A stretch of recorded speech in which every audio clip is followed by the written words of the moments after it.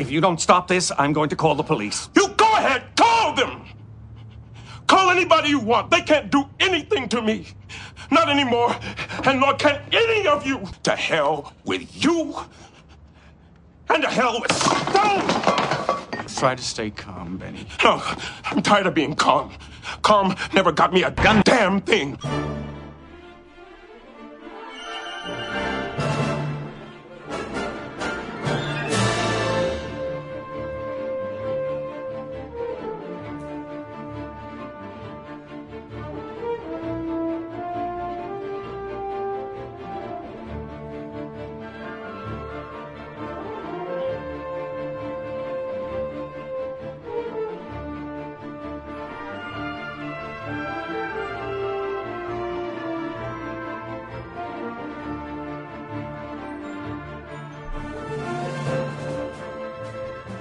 All right, everyone, welcome back to Gundam at MAHQ. This is one of your hosts, Neo, and joining me always is Solbo, the bastard Muppet hater, and Chris. Guys, say hello. Hello. Oh.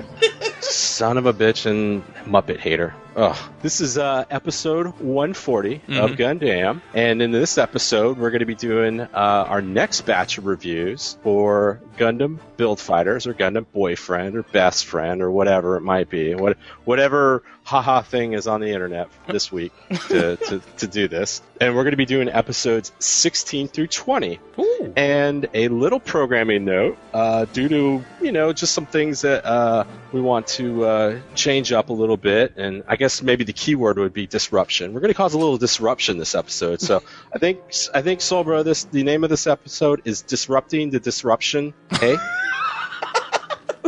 So this will be a big hit. I'm not sure. And not the Emma Sheen Love Project. Oh. No. Yeah.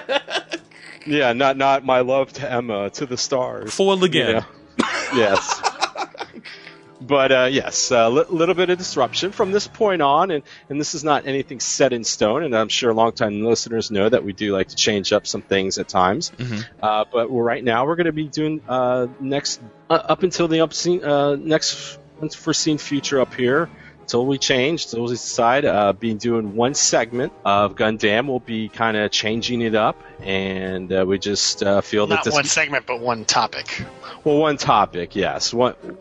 Instead of two topic segments, we'll have just a one. Yes, sorry about that, but we'll be changing it up. So every week will be every show will be a little bit different. Some will be discussions, some will be reviews. We got kind of a rough map, so just tune in. Don't freak out when the next couple episodes still continue just to have one topic. And there'll be more disruption in a little bit. Actually, there's disruption right now, because as I'm going over to the Larry King Memorial Newsroom. You are the king! You are the king! And ready to do some Neo's listener-submitted news.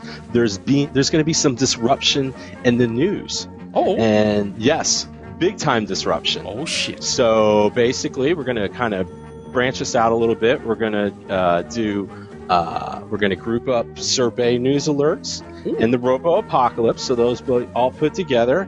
And for remaining segments, I'm going to run this like Donald Sutherland in the Hunger Games. This is going to be news Hunger Games.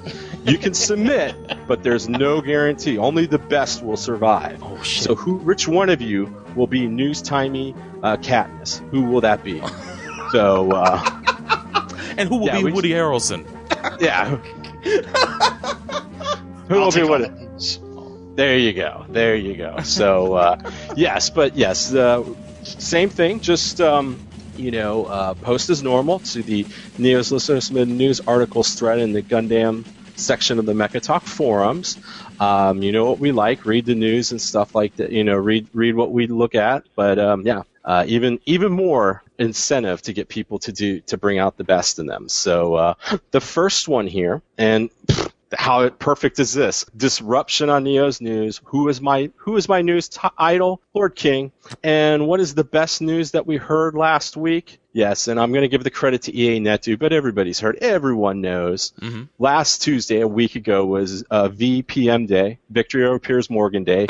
Yes, he's going to be off the TV here in America. Thank God. The only sad thing is, I just feel sad for our British friends, because it probably means he's going to go back home or go back to Britain and screw your lives up again. So hey, you hear that, Snoops? He's yes. coming back. Until I can get the resolution through the UN to send Piers Morgan to the sun, just like the Gundams in Gundam Wing, Endless Waltz, we're going to have to put up with them. So we'll go there. But yes, thank you EA NetDude for that first submission. And Piers Morgan was never seen again.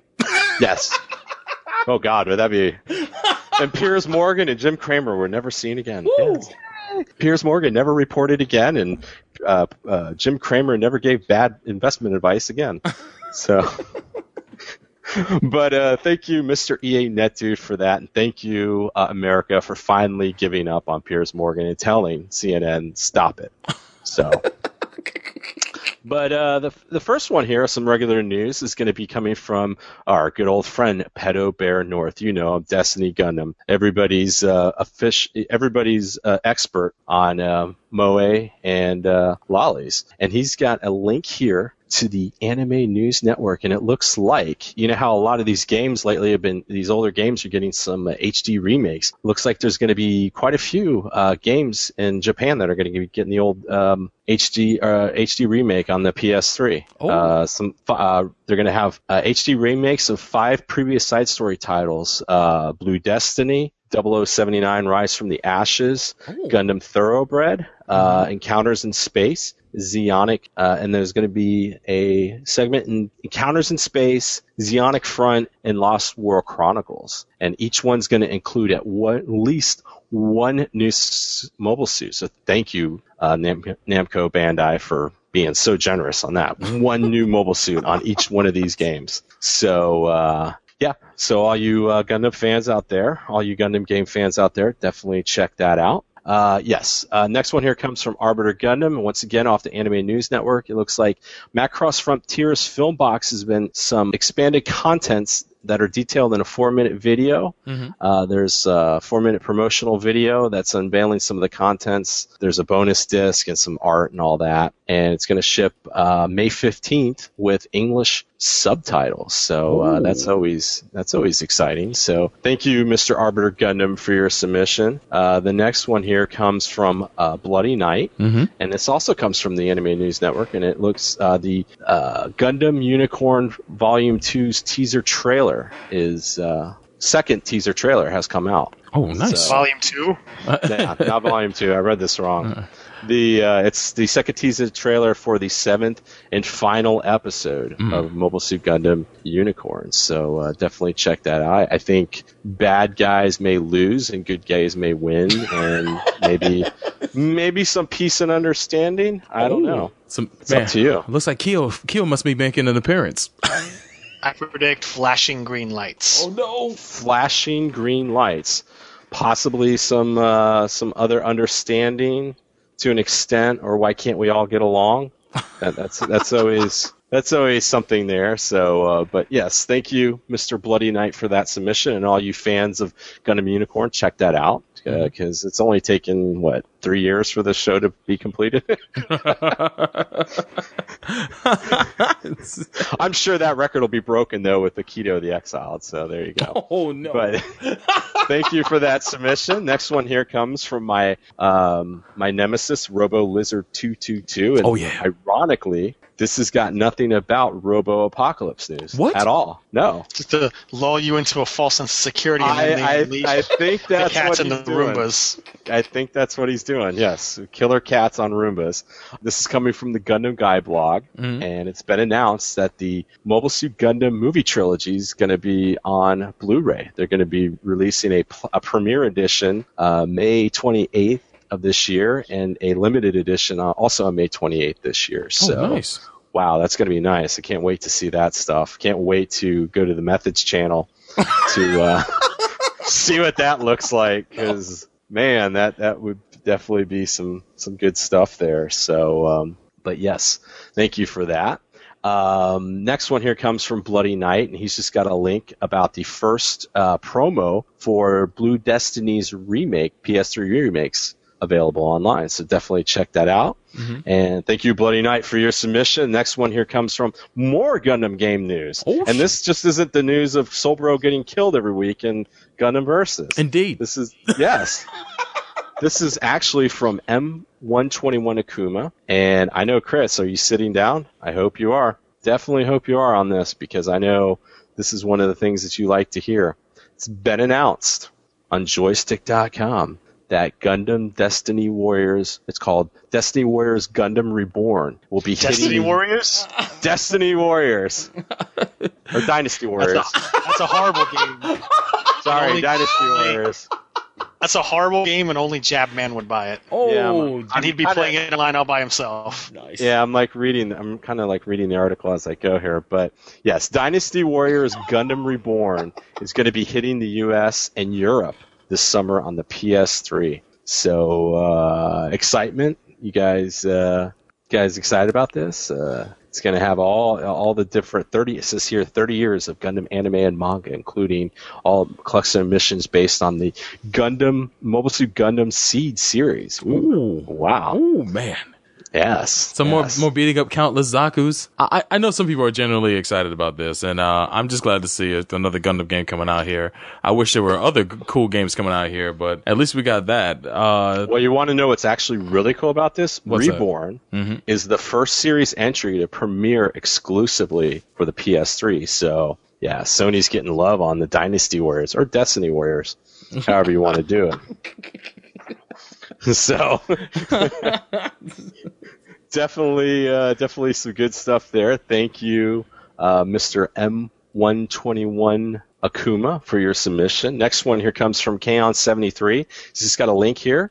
YouTube's Gundam Info channel has made Zeta and Double Zeta available on their channel. They both say he's saying right here, it says they're both English subtitled or English subbed, but it appears that only Zeta's English subbed. I guess Double Zeta's got a closed captioning subs, so I don't know if that's since been fixed, but hey, no excuse not to watch this stuff now. So thank you, Mr. Kaon73. And we'll close out just some regular news here, and this is pretty cool.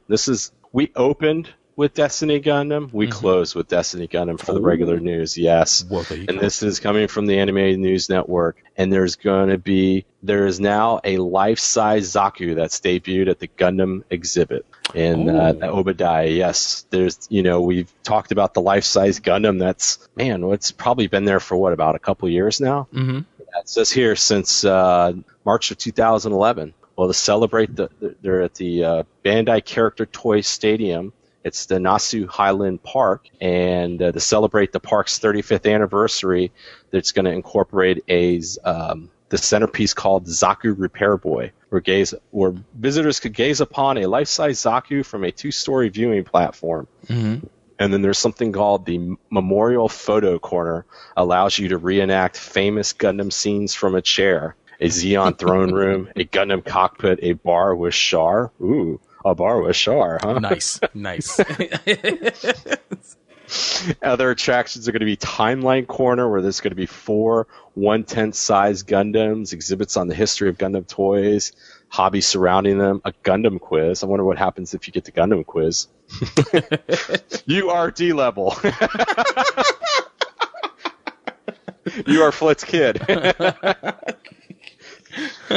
And the exhibit just opened this March 1st here, and it's going to be scheduled to be till next January the 5th. So any of those fortunate enough to be in Japan during that time, definitely check that out, because that looks like to be some pretty cool stuff there. So, but they should just have them battle. That would be the best thing. That would be amazing. I mean, yeah. Have them clashing weapons. Exactly. Mm-hmm. All right. Get the horn ready, Sir Solbro. Oh, shit. It's that time? Michael Bay. Oh my god, that's bullshit. What the? It's survey time, and all these survey articles are going to be put together, and this is some good stuff here because there's a lot of survey news, and that's what I like to see in my news. Lots of survey news. First one here comes from Rodimus76, and he's got a post here, and he said that he posted these up before. The pictures weren't there. Now they're back, and I don't know if they are or not, but some new images of the new Teenage Mutant Ninja Space Alien Turtles and Shredder. Oh, boy. So I definitely want to check that out because that's another survey classic going to be coming out for in a while. And next one here comes also from Rodimus76, and it says here, it's coming from the Geek Tyrant, it says, Transformers Age of Extinction of All Childhoods is not a kid's movie. Looks like it's going to be, they're saying here, it looks like it's going to be a pretty good fun movie, but they're talking to one of the actors in the film, Titus Welliver, and he says here, I have now won the hard-earned respect of my children because I'm in a Transformers film. I always wanted to work with Michael Bay and Mark Wahlberg and Kelsey Grammer, but he said this is going to be a darker version of the Transformers world. It's not a kid's movie, I'll tell you that. All I want to know is, does it have a heart and soul? Because that's all that really matters when it comes to the Transformers, is if it has heart and soul. So thank you, Mr. Rodimus76, for that submission. Ooh, the next one here comes from, this is kind of like a survey news alert, but it's kind of not necessarily directly related to survey. Ooh. It's kind of like six degrees of separation of survey, but still, it's some good stuff. EA Net Dude here.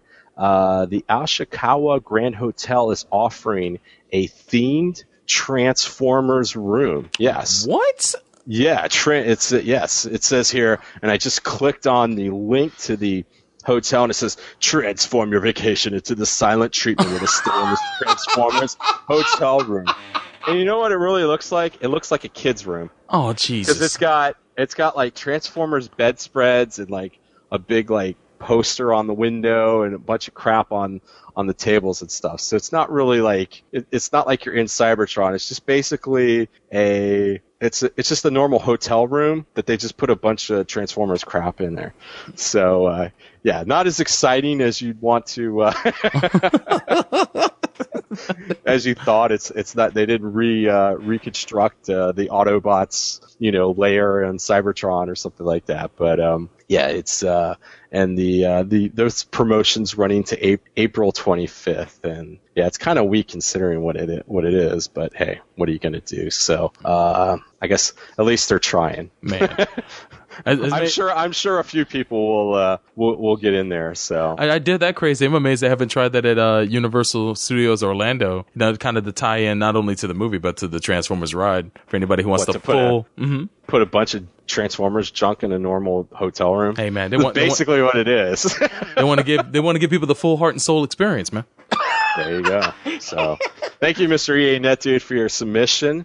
Next one here comes from Rodimus76 again, and they're the Teenage Mutant Ninja Turtles aliens from the Half Shell trailer is going to be attached to the release of Captain America: The Winter Soldier. So that movie comes out April 4th, and that's going to be trailer is going to be attached to that. So all those waiting for the next Survey Classic, while you waiting to see the first good, probably looks like the first good Captain America, the way Cap should be. Inspiring.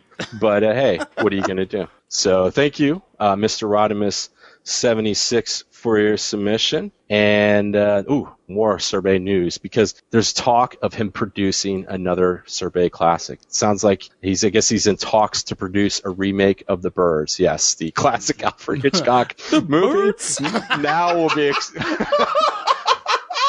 now with 360 camera views and exploding birds. The bird's gonna have grenades attached to him. Is that the deal? That's Reason to Run. Yeah. The kamikaze birds. Pretty much. So, yeah, so there you go. And the next one here, because there's a lot of survey news, but it's pretty quick stuff. EA Net Dude's got a link to the new Transformers Age of Extinction of All Childhoods movie poster. And yeah, it's all about some Mark Wahlberg and his guns. His sword gun. I saw that shit. It's like, what? Well, his sword gun and then his freaking biceps of hell that he's got still from that other survey movie. So he's on that Mel Gibson plan, man. Well, Getting roided up. Let's go. what? Beating up your wife and damn. hating the Jews. Well, he's not that inspired. Yes.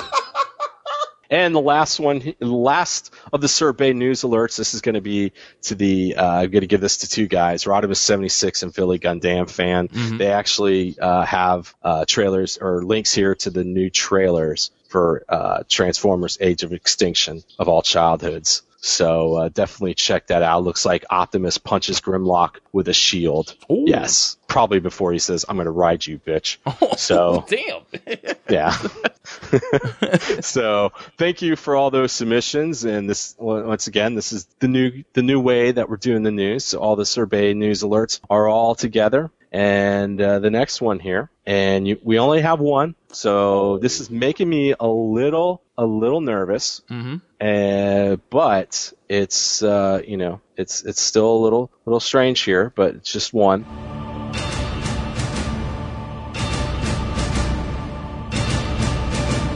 Why is Neo so robophobic? One robot apocalypse news, and of course, it's coming from Robo Lizard 222, Amen. My nemesis. Tradition. Yes. And he's just got this. This is the title of the link that he has. No tree or human is safe from this chainsaw wielding robot. Yes. Now we have given robots chainsaws and said, "Go forth and cut down trees." Oops. Oh, you just cut down Fred. Yes, this is going to be. So now add this to, we have chainsaw wielding, tree cutting robots, cats on Roombas. Mm-hmm. This is just bad. This is just bad. Add it to the list. Yes. 85 fingered playing guitar robots. Guitar playing robots, man. And of course, guess what country's doing the testing on this? Because they're trying to see if you can use robots to cut down trees. Guess what country? What do you think? Iceland, maybe? Norway? South Africa? No. Chris, you have a guess, maybe? Latveria. Oh, Latveria. shit. I wish. No, we'd all be wrong. Japan, surprisingly enough, Darn, who knew? is trying to take robots and put them into our lives. So Damn it. I got my eye on this, and it's really going to make me think twice about going to national parks now. There could be chainsaw wielding robots on the other side of that ridge, so it's like, oh my god. But thank you, Mr. Robot Lizard 222, for your submission, and thank you everyone for posting. And Actually, I have some breaking robot apocalypse news. oh, do you? Oh. Okay. So this is courtesy of The Verge, via, interestingly enough, Facebook, because that's where I saw it. But it's about Facebook, and the headline here reads, Facebook reportedly buying drone maker to bring internet to developing countries. Oh, man. So apparently Facebook is going to spend $60 million to acquire drone manufacturer Titan Aerospace, or Titan Aerospace, if you prefer. Titan. Yeah. Yes, and the idea is to have these solar-powered drones that can stay in the air for up to 5 years at a time to deliver internet and voice service to developing countries in places like Africa. Okay, how the hell are we ever going to get flights out now? Because the way everybody's making it, there's going to be drones flying all over the goddamn place. And I mean, how the hell are you going to take off from the airport? Because it's like, I mean, it's going to be tougher for our pilots because there are going to be all these drones all over the place. Just get it on your hoverboard. It's cool. I guess that would work. Put on your self-lacing shoes, man. Next year's 2015. Be ready. Get those mohawks. Yeah, definitely. Hey, you know what? They got it right, man. We don't play with using controllers anymore. We don't even use our hands, man. It's a baby's toy. It's a baby's toy. That's right, man. Connect. Future young Elijah Wood knows that it's a baby's toy. Is it me, or is this drone stuff just destined not to be as big as everybody is thinking it? Because it's like, ever since that news story from Amazon, everybody's like, "Oh, we're going to do drones with this and drones with that." And I'm just quote like, unquote news story or 1 hour free PR. Yeah, that too. When the drones can deliver me a Publix sub or Publix chicken, they win me over. That sounds pretty good. Damn straight. Yeah, Damn. but what if I'm sitting in my backyard and I see one of these and I'll just shoot it down from the sky. Say, stand my ground. Stand my ground for this doll. It's heading right for me. more drone to arrest you for having shot down a drone. Yeah, what happens with that? Is that grand theft? I mean, how is this going to be, Who knows? Yeah. Oh, my God. Well, we know Facebook's turning into another Yahoo. We're just going to buy stuff until something hits right. So. Sure, let's spend $19 billion on some dumb messenger app. Why not? That gets hacked and shut down, 2 days later? Yeah, good job, guys. Good job. Yeah, well, I'm innovative. Bang, disruption. But that's perfect for this episode, disrupting the disruption. Yes.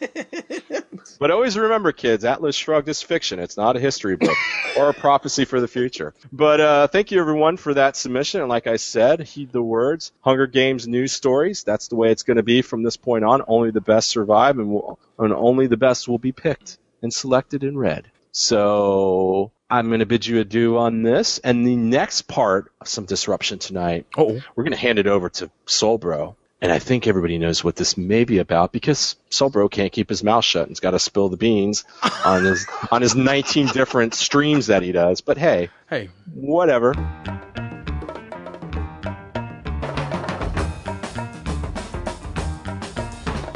Hey, no, so I was asked the question. Forgetting where he started. I know. So it's like, F-Gun damn, I got my 19 different streams now. Hey, man, I try. But, no, if anything, normally at this point in the show, there would be the Hopers and Dreamers Corner. But recently, I brought the thread to a close, and I'm actually going through the process of picking some of the best selections from the thread in order to have a special section during the opening segment of the next episode 141. A special farewell to a farewell edition. A good riddance. Oh, damn! Oh, yes, that's the Chris we know. Now, I did enjoy all the submissions, you guys. A lot of them ended up being a lot of laundry lists of what people wanted to see come out here, and that's all well and good. I really hope that your hopes and dreams, in some way, shape, or form, come true. And if they don't, import the stuff that you want. I know that means spending money, Soul Bro. Hey, it does, but they want the stuff. I like to spend money. Well, they're gonna have to get over that. They'll have to overcome their inhibitions on spending money. But I do appreciate a lot of the submissions. The ones I'll be reading off are some of the most creative and funny. So on the next episode, in other words, y'all done screwed up. Oh, you just posted your laundry list of stupid stuff you want to see released, rather than get like wacky and weird with it and try to have some fun with it. I want this thing to be released, which I know is not going to be, but I would like to see it released anyway. Times 1,000. And that's what you gave us, guys. And because I took so long with the thread also, hatred. Some of the stuff that you guys submitted actually came to pass. So shout out to you guys for wanting that stuff to happen, and I'm glad to see that some of it did come to life. So some of these are not even should even be read because it's now reality. So and long story short, you all only have yourself to blame for this segment's doom. See, Chris don't even lose a beat. Nope. He's gonna miss the segment when it's gone. Actually, can I get one last hope and dream? Go ahead. Before even one of your hopes came through, too, dude. Look at that shit. Oh, well, I think that was humanity's hope. But my hope and dream is I hope that when Soulbro is lying dead in a gutter, the only person to offer him help is a Muppet. And that Muppet turns away and lets Soulbro die alone in the streets of Prague. Wow. Because that Muppet will say, "I heard you hate us, bro." That's kind of a oddly specific scenario. My God, if that happens, I should die. What's Soulbro doing in Prague, first of all? You know that Soulbro's alternate life is secret agent spy. Oh boy, I thought I was in Prague after going to see the general, not the general, but the emperor go to trial at The Hague. Well, since I'm in Europe anyway. You don't know your geography there. Since I'm in Europe anyway, I might as well go to Prague. No, actually, he's in Prague. He's on a honeymoon with Daigo. So fudge you! That's his hope and dream. Jesus, got you as the worst. Hand in hand. So in short, Soul Bro, yes, the Hopers of Dreamers are done. Mm-hmm. The listeners killed this with their ridiculously dumb and stupid submissions. Hey, easy now. And and they have no one to blame but themselves. You know what? I hope I help to make up for it, because a lot of the same people who submitted hopes and dreams and now come out to our live sessions for EX versus the Gundam Nation, which is a gaming session that we do online every 2 weeks. So they shoot you to take out their frustrations for you not having read their hopes and dreams. There you go. Take it out on me. I submitted something Take it on me. 12 months ago. I'll tell you what, man. They tear into me every session, man. People do not relent, not only in the game, but just be cracking jokes on me. So if you want to be a part of the conversation, go to Gundam.net, click on the EX versus Gundam Nation session. Whether you have full boost or not, you can still participate by being in the chat and also joining us in the Skype conversation. So I hope you come out, and I hope that in some way helps to make up for it. So that is it for the Hopers and Dreamers Corner until next episode, where I do the best of. And I turn the mic back over to Neo. Oh, now for a highlight. one of the more successful segments of Gundam. Oh boy. That people get the joke. Now it's time for some old-timey news hour with Chris.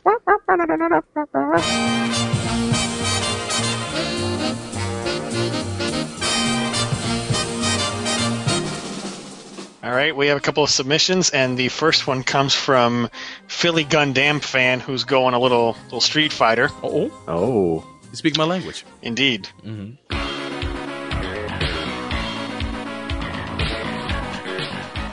Troopers, I just received new orders. Our superiors say the war is cancelled. We can all go home. Bison is getting paid off for his crimes, and our friends who have died here will have died for nothing. But we can all go home. Meanwhile, ideas like peace, freedom, and justice, they get packed up, but we can all go home. Well, I'm not going home. I'm going to get on my boat, and I'm going upriver, and I'm going to kick that son of a bitch Bison's ass so hard that the next Bison wannabe is going to feel it. Now, who wants to go home? And who wants to go with me? Who wants to go home? Who wants to go home with me? Oh, ridiculous. Street Fighter, the movie. One of the worst movies, yet best movies ever made. Now, rest in peace, Raul Julia. Oh, man. The movie that almost killed him.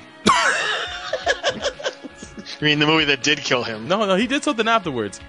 His IMDb, but it's not. It wasn't quite the movie. I guess it was like a play that was filmed like a movie. It was a delayed reaction. Oh, my God. Hey, that's M. Bison. No! Oh, man. Died on stage. God damn.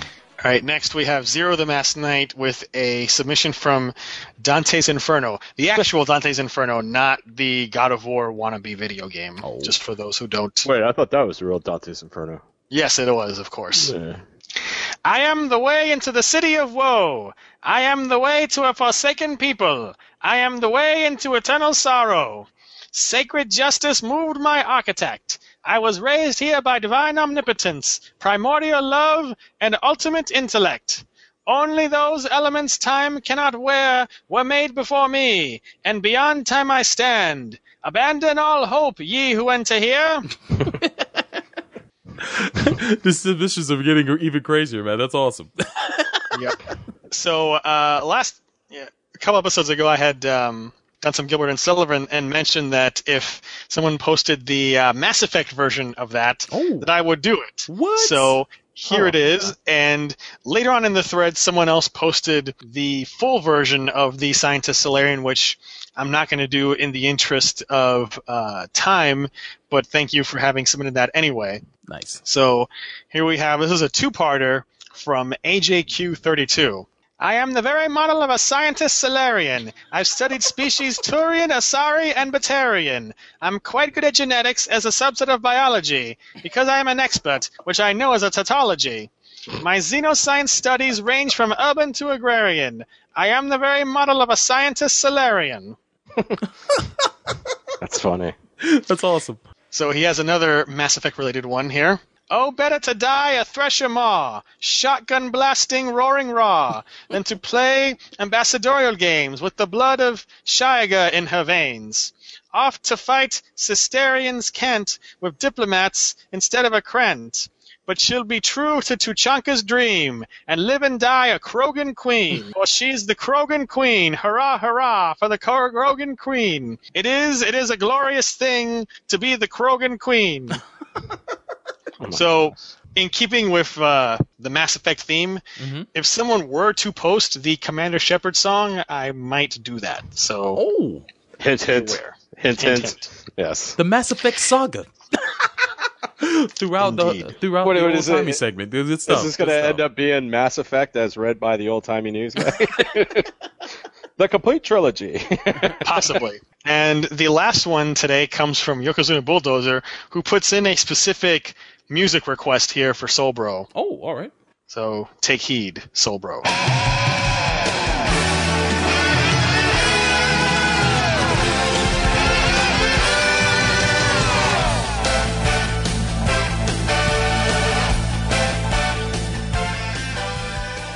The call of Might Gain, carrying hope on these silver wings. Shine on, green light of peace. Brave Express Might Gain, now arriving on time. The call of Might Kaiser, carrying courage on these wings of love. Roll on, wheel of justice.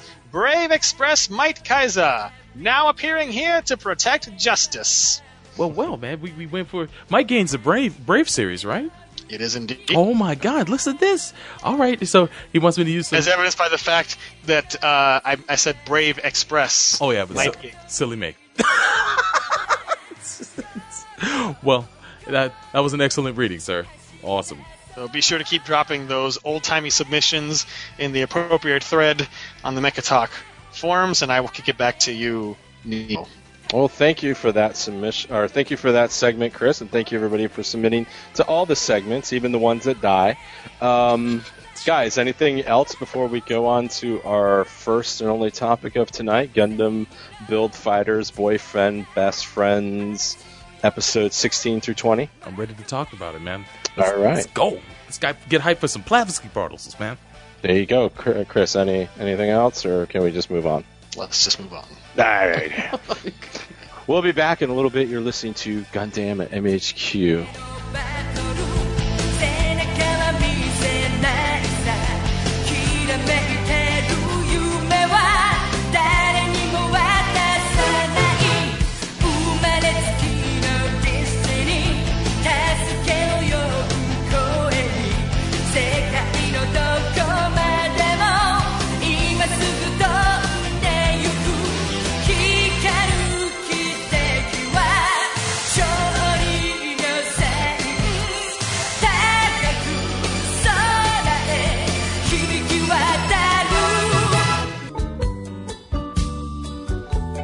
Hey, this is Stephanie Shea, and you're listening to Gundam at MAHQ.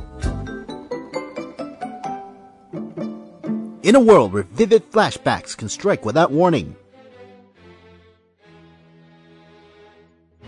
In a world where a submissive adolescent must pilot a giant humanoid robot to save humanity.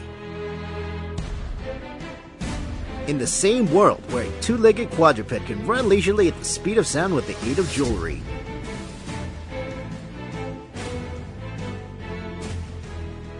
Only one podcast can discuss this with their sanity intact. And this is Not That Podcast. www.ssapodcast.com. The Ass Backwards Anime Podcast. Oh wait, I was supposed to use that voice in the beginning. Let's go again.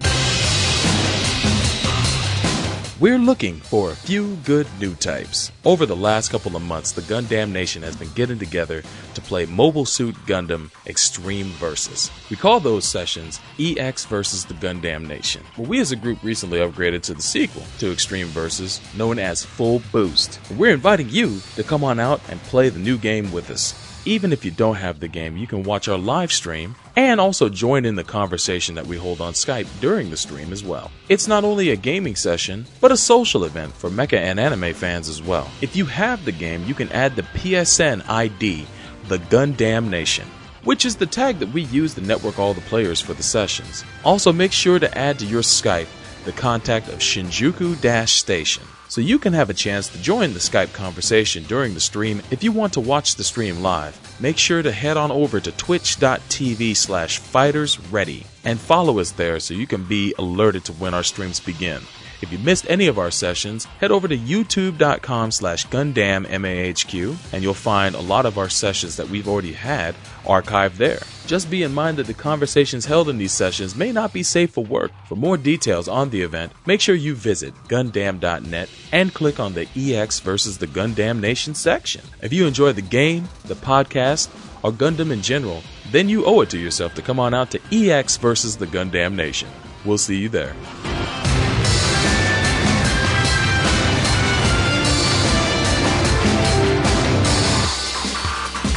Walter, I love you, but sooner or later you're going to have to face the fact you're a goddamn moron.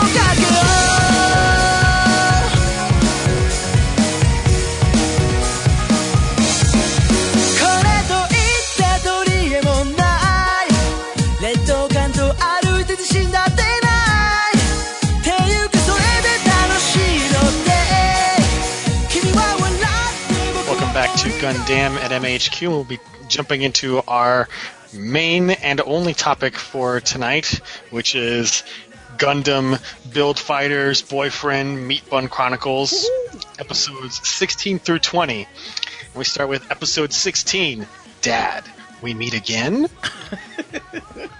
Not really, but...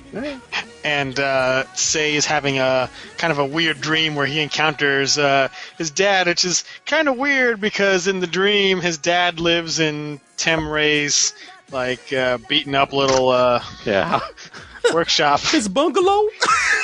I don't know what that's supposed to say about what he thinks about his dad, if anything at all, but anyway, we find out that the finals are going to start in 3 days. We have 16 teams left, and we see Kirara giving an exit interview to Reiner, who predicts that Fellini will lose, as he would, given the Soul Bros man that he is. Damn. No respect. Nope. So we see that Sei is busily getting to work trying to repair the Star Build strike from the battle with Fellini, and Reiji apologizes for wrecking it and says that he wants to help fix it, but Sei is kind of wary about that, so the two of them start struggling over the kit, and when Reiji grabs onto it, he accidentally rips the head off, and Sei angrily tells him to piss off. So... of course, Reiji wanders over to the mall. He's in the hobby shop. He's like, I could do this stuff too. And then he's kind of perplexed because he's like, oh my god, how many of these Zaku things are there? Which I had to really laugh at that one because I'm just like, I know you're feeling. It's easy to get overwhelmed with so much gunpla. So, a mysterious man with a beard, Mysterious, well, a.k.a. Takeshi, wearing a bad fake beard. Really? Shows up and starts sounding like, hey, I can help you out, and gives him a beginning Gundam kit. And since Isla is watching from nearby, he drags her in and gives her a command Gundam. So he starts teaching the two of them how to build a Gunpla properly, and as soon as they start building, he turns on his Arlie Ermi switch and becomes like super serious and very disciplinary. He goes into Hartman mode. Pretty much. And then once they're done, and he does a very nice, they both do very nice jobs, they do a little paint finish and the panel lines, all that stuff. Reiji wants to try it out in Gunpla battle, and Isla lies that she doesn't know how to play. So he plays a battle in space at Abawaku, but out of nowhere, he gets attacked by the Hell Zeong Galaxy, piloted by C, because C wants revenge since he got beaten the last time, and Baker had warned him off of interfering with anything outside of the tournament that doesn't help them, but he's getting involved anyway. Oh boy. So Reiji is using the beginning Gundam, and then Isla steps in with the command Gundam, and together the two of them destroy the Hell Zeong Galaxy, and Takeshi has vanished. So C is coming out of a bathroom, and Takeshi shows up and pulls off his fake beard and goes to arrest him, and there's a brief struggle which ends with C getting toileted. And being placed under arrest for being a gunpla mafioso and committing gunpla crimes. Hell yes. Because Takeshi is an official referee. He's going straight to a RICO trial. I didn't know refs had arresting power. Apparently, in gunpla battle is serious business. Don't show this to Roger Goodell. Be like, So after that, Rinko arrives in town to cheer on Sei and Reiji in the finals, and at the same time, Takeshi arrives in Tokyo and finds that the store is completely locked up and wonders where everyone is. Oh, where do you think? Let me ask you this. Why would an official ref not be at the Gunpla World Championship?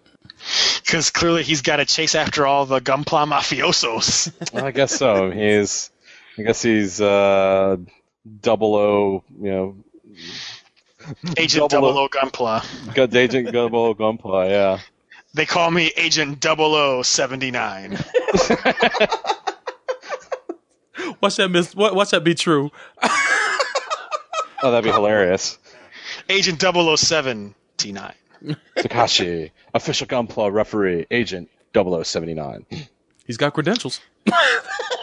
So, Nia, what were your thoughts on this episode? Well, it was funny, outside of it being an instructional video of how to get into Gunpla. Hell yes. Because that's basically what it was.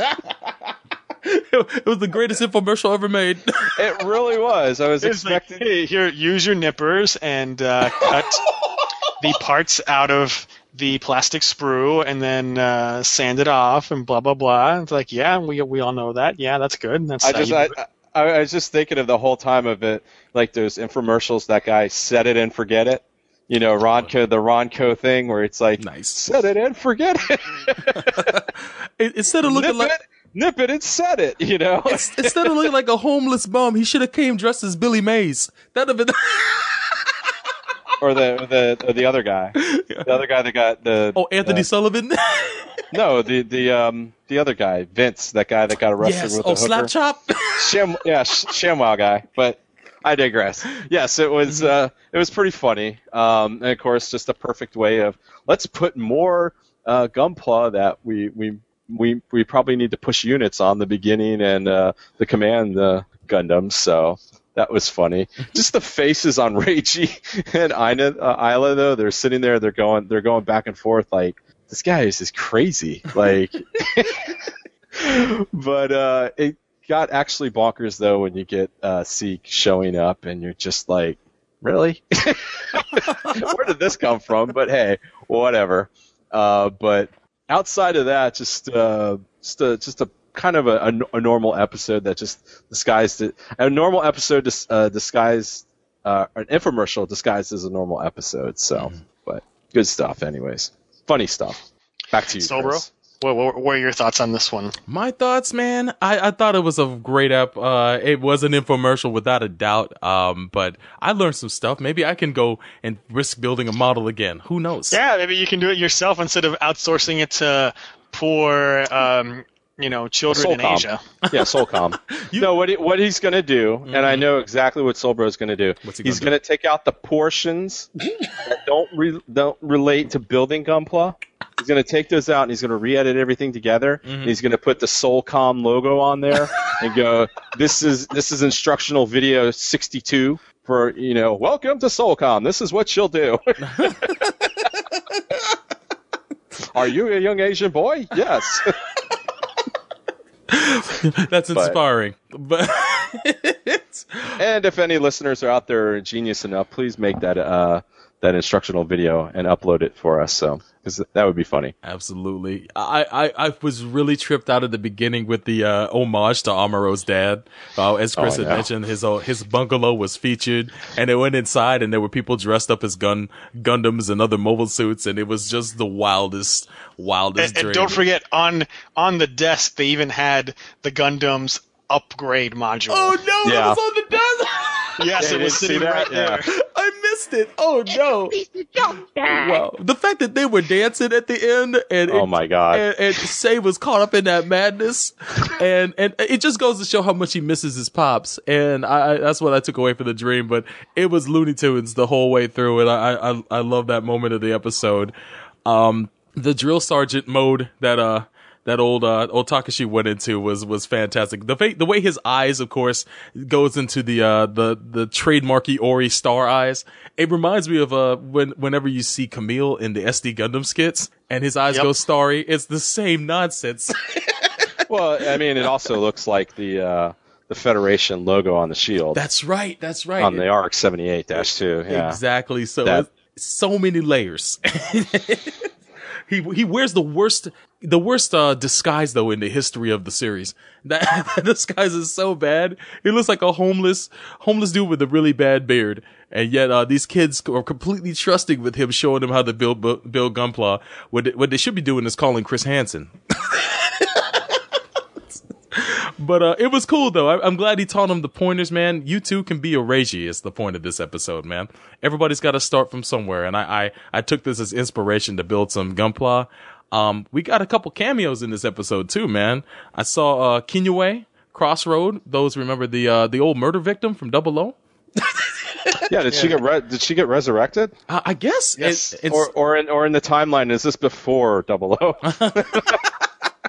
Also, you want to know something that sadly you joke about it? Mm-hmm. That's been something people have actually debated. Really? Oh. They're debating in this? Multiple places. Like,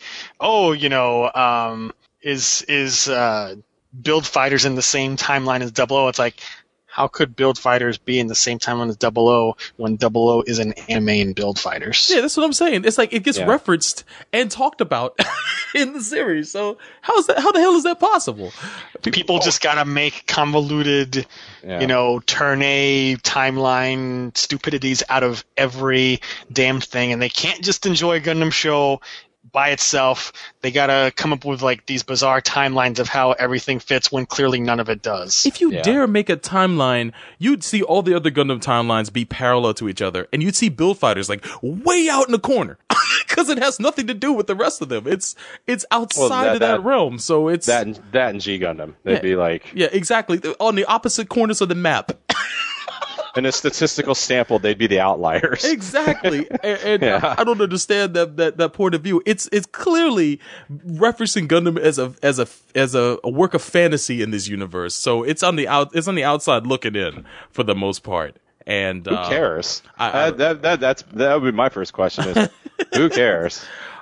Shout outs to the reporter from 002, that one guy with the mustache. I forget his name, but I think he shows up in this episode too, right? Yes, and don't forget the other Gundam journalist, Fran Dahl from Turn A. Yo, that's right. Oh my god, dude. Yeah. Fran is in that episode, and I think Fa's in it. And lastly, the greatest cameo of all time. We haven't seen him in a while. The anime toilet showed up. We miss him. Oh, the actual toilet. The anime toilet, man, makes a rare appearance, man. And Codename C got to get a face full of it. So good shit. Good shit. Oh, there's another cameo, too, that you didn't mention. What's that? Dorothy's disgustingly huge gold limousine. Oh, that gold limo. Yeah. Oh my god! And it was the dumbass chairman. That's his whip. That's right, man. Yeah, that was ridiculous to see. But even things like that make a cameo in there. Of course, a Baoku was in the episode too. So and a Baoku. A Baoku. Yeah, I guess you could say it either way. Yeah. Whatever. But other than that, it was good to see Nils Hayabusa in the episode. Of course, he's got his little Weeaboo Ninja outfit, trying to scope out more of the information from PPSE, but failing miserably as usual. But outside of that, man, it was a solid episode, man. I had a lot of fun watching it. All right. Well, I thought it was a pretty fun episode, and yet another one of these sort of like decompression episodes following a major stage of the tournament. So just taking a little bit of a breather before we get into the finals. And it was good to finally see Takeshi. So everybody who's been whining about him showing up every freaking episode since day one can now just shut the hell up.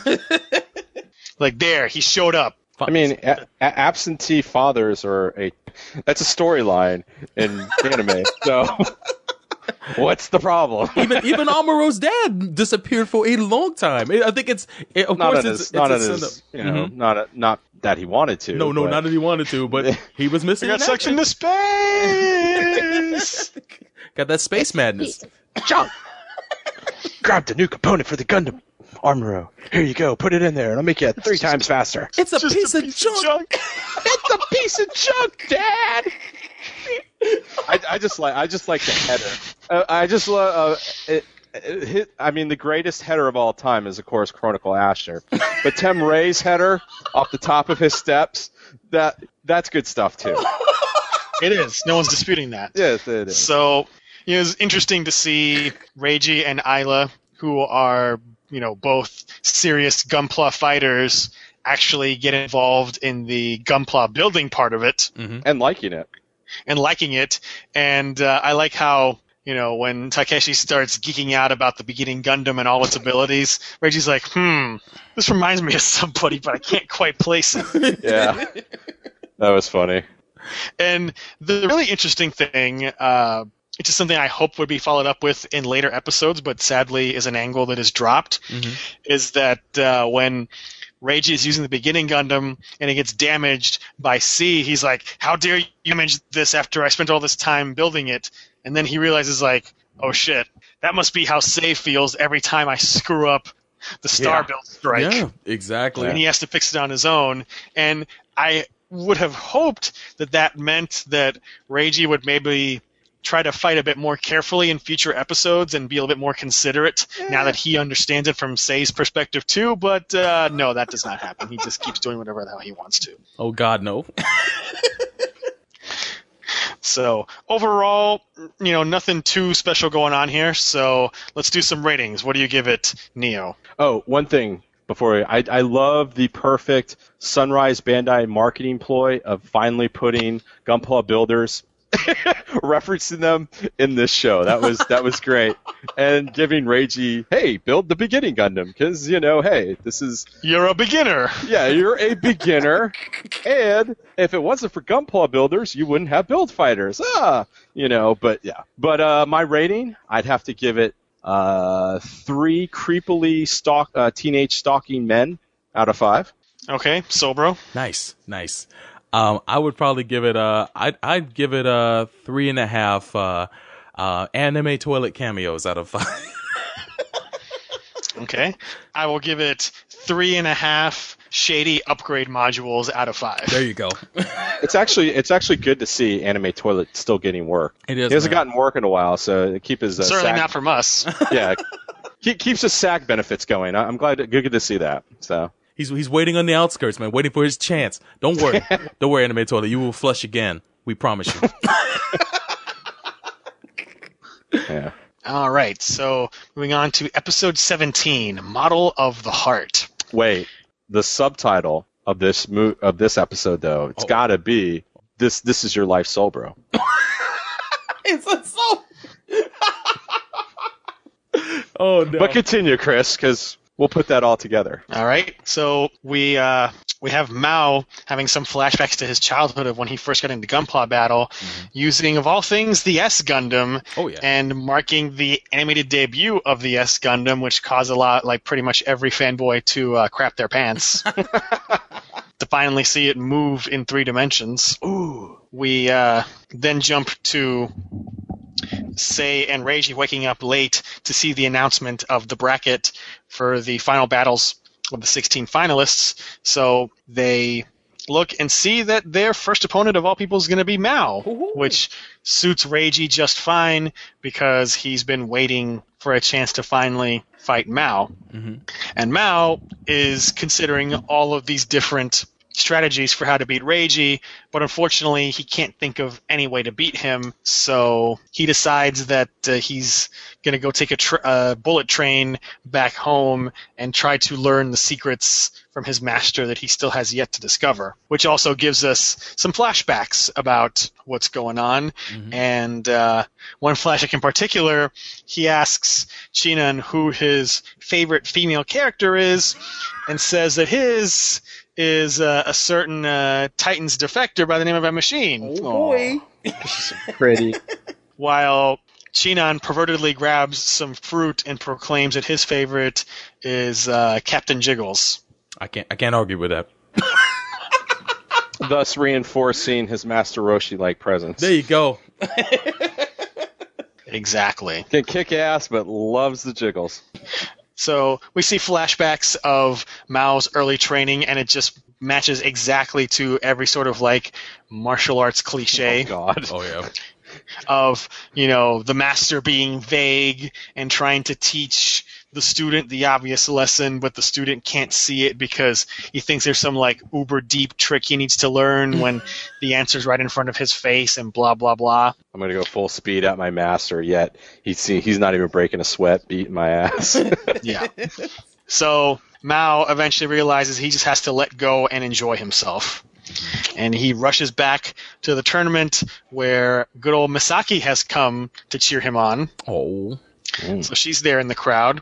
And we get to the battle between the Gundam X Mao and Starbuild Strike, which has some exciting parts to it, but of course ends the way that you expect it to, with Reiji winning and Mao losing because they have to win. Mm-hmm. So afterwards, Mao is pretty upset over his loss, but realizes that he can't keep moping about it forever, so he decides that he's going to build a better Gunpla. Oh. And then we have another battle going on, and Sei and Reiji run over to find, much to their shock, that Luong has been defeated by, as they're referred to, the Super Renato brothers. So hot-blooded. Or the Super Kai Shiden brothers. Hell yes. Hell yes. Whichever you prefer. Mm-hmm. So, Sobro, what did you think of this episode? I thought it was solid. There was a... That's it? Sure. Oh, sure you did think it was solid. Say your true intentions. I really this enjoyed is your this most episode. favorite of all episodes ever. Well, I always am thinking... I'm always a sucker for the Karate Kid story. And this episode was, of course, had the fundamentals of that sensei student type relationship. But didn't Daniel San win? Oh, damn! You had to say that, man. I guess Mao's problem is he didn't learn the crane kick. But he learned so much, man. He learned how to capture beetles and do some whitewater fishing.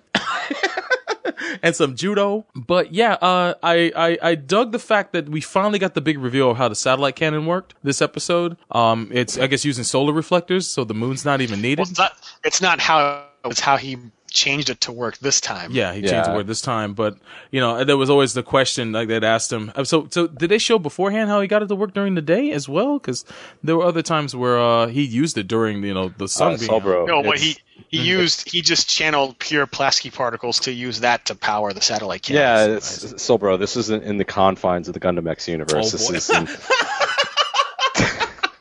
I'm sorry. Maybe I'm getting too serious.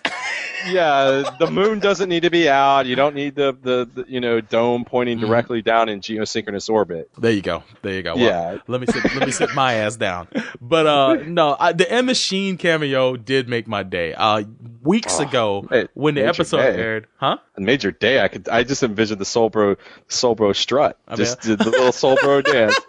I was having a terrible day at work that day that it happened. I didn't watch the episode. Dude, this episode is all you. It's Emma Sheen. It's Emma Sheen. Undying love for Emma Sheen, and then losing at a fighting game. I find it wild though. This is your life. I find it wild that he didn't say it was Tifa, because you figure that'd be a natural fit, being that he's a big gun. Well, he uses the Gundam X, so I figured that Tifa would have been his lady, but apparently not. Man, he prefers them older. And it's that beret. It's that beret, man. It freaking gets him all wild up. But yeah, when the M Machine cameo happened, and people like besieged my Twitter to let me know, I couldn't be happier. I didn't mind that spoiler at all. And when I finally got to see the episode, it made me laugh even harder when Chinon revealed his love to be Maru Ramius. So that was freaking hilarious. But old man, he doesn't hold back at all like most old men do. So that's pretty fantastic. He's a great character, by the way. I really enjoy anytime Chinon shows up. And it's cool to see Mao's progression from being just a cocksure kid who ends up getting his ass whipped to being that begging to be Chinon's student and being taken under his wing to find out how he can improve himself in the Gunpla game, and all the way up to the point where he has that bittersweet ending. Misaki came all the way to see him lose, which is kind of sad, but she at least comforted him some before he went off to go cry on his own. So it's a coming of age episode, and I dig it a lot. I thought it was an enjoyable watch. And back to you, Chris. All right, what did you think about this episode, Neo? It was awful. Man. No, it was good. It's definitely the same old, it's just like every like martial arts film, something like, trying to instead of taking your time and learning the technique and the fundamentals, I gotta get to the final move right away, because the final move will guarantee me a win. And that's basically the message you get out of this. Mao thinks that if he learns the final technique, that will guarantee his win. Mm-hmm. And we see that that's not the case. And, because in the opposite of that, you have Sei and Reiji, who are basically doing this because they enjoy doing it and they're having fun, mm-hmm. and they're winning. So, but it was definitely a pretty good episode, and then of course the shocker at the end when Luan, when he gets defeated by the creepy twins, and the creepy twins that like to drink beer a lot, especially in the next episode. I'm surprised they could even stand up during the fight. I mean, it's like who drinks more, them or you can still fight while you're drunk. Oh, that is true. Yeah, maybe. Yeah, they're from the House of Fokker, The Fokker Dojo. The Fokker Dojo. A couple beers and the world famous Fokker Dojo in Argentina. Pretty much. There is beer in this dojo. Oh, yeah. But, yeah, and of course you see them and you're like, I wonder next episode, who's going to be the fight for Sei and Reiji in that, or who's going to be the fight for one of the other contestants in the next episode? It's like, big surprise. But, yeah, good episode. Definitely a little bit more character development on Mao. It was nice to see, a little bit more about him. But really wasn't anything that doesn't surprise me, because he's just that character type. You kind of knew that he was going to be like the little street urchin that somehow war orphan that ended up at the dojo, and stuff like that. So couple war orphans in this show, but but good stuff nevertheless. So well, it was certainly good to get Mao's background and see the extent to which he's a Gundam X fanboy. Yeah. Mm-hmm. Although I was definitely surprised about his being an M Machine fanboy, and honestly, of course, Sobro. As soon as I saw it the first time, I immediately thought of you. Of course. It's nice to know I'm not alone. The way he so lovingly described her in the pink clouds of his imagination. Yeah. What was funny was that whole wall of Gunpla at the Master's house there. It's like he's got all this Gunpla, and then you just got that shelf full of the female characters. Yeah, he likes his female characters. So lovingly definitely presented. does. Yeah. So, yeah, the character development was nice. It was good to see things from Mao's perspective, that, he's desperate because he wants to defeat Sei and Reiji, but he just doesn't know what he can do, and basically goes back home as sort of a Hail Mary to try to figure out what secret he can use, and in the end, it doesn't end up helping him because he's destined to lose. And the battle, given that this was hyped up so much as, the battle between Mao and Reiji, I found it to be underwhelming. Not that special. So kind of underwhelming, particularly in light of the episode a few times back where Reiji fought Fellini, and, you had this knockdown, drag-out fight. It wasn't This, as earth-shattering. not so much. Yeah. Yeah. Given that this was the actual finals, the final 16 fighters, I was expecting a little bit more and was a bit underwhelmed by it. I did like some of the trickery that he used. Like the mouse sword was pretty cool to see. That was cool, yeah. But even then, it just the big Epion sword, basically. Yeah, pretty much. Well, I think it's the trade-off on this. You get a little bit more of the background of Mao, but they're still got that time constraint. So it's like, okay, do we maybe take a little less of Mao's backstory and more in the fight? And I think that's the route that they chose. Is we'll give you a little bit more about Mao and all this, and of course they got to cram in the little bit at the end with the two Jokers. So, which definitely was a surprise because you had hoped that maybe Sei and Reiji would fight him again and have a definitive battle, but alas, it is not fated to be. Oh. So, bro, what's your rating for episode 17? Oh man, I would have to give it 3.5 Miss Emmas out of 5. No surprise. No doubt. No, Neo. Have to give it. It'd be kind of hard to give it a half, but I'll still give it 3.5 Captain Jiggles out of 5. All right, I will give it 3.5 S Gundam fan boners out of 5. There you go. Oh yeah. S-Bone, yeah. Which brings us to episode 18, Bloodhounds, which actually begins a little bit earlier than the end of episode 17 because we see the battle play out between Luong and the Super Renato brothers, and it's just a funny name. He's doing pretty well against their GM Sniper K9, but then suddenly out of nowhere, the joints on his suit explode, and then he gets taken down like a punk. Bodied. So everyone's trying to figure out what the hell happened, and the interesting thing about this is that the Super Renato brothers, the next opponent they're going to fight is, of course, Kawaguchi. So we see that Alan's trying to figure out what happened and doesn't know what it is, and he thinks it's magic, but Yuki's like, hey, every magic, it's just a trick. Mm-hmm. You just got to figure it out. So, separately from that, we see the latest installment of the Meat Bun Chronicles, where Sei and China are hanging out at the mall, and they see Isla practically drooling over some food. Hell yeah. And then Reiji shows up, so they all sit down to eat, and the two of them start gorging themselves on sweets, but then they eventually start fighting, and that's no surprise given their conflicting personalities. And then we see Mao crawl back in there because he'd earlier been boasting about having a date with Misaki, and he explains that he tried to be a creeper and kiss her right away, so she just slapped him and left. Hey, he kisses on the first date, man. And Reiji, being the usual social charmer that he is, told him, hey, you're just dumb and it's your fault. Oh. And in reality, he was true. He was right. It is true.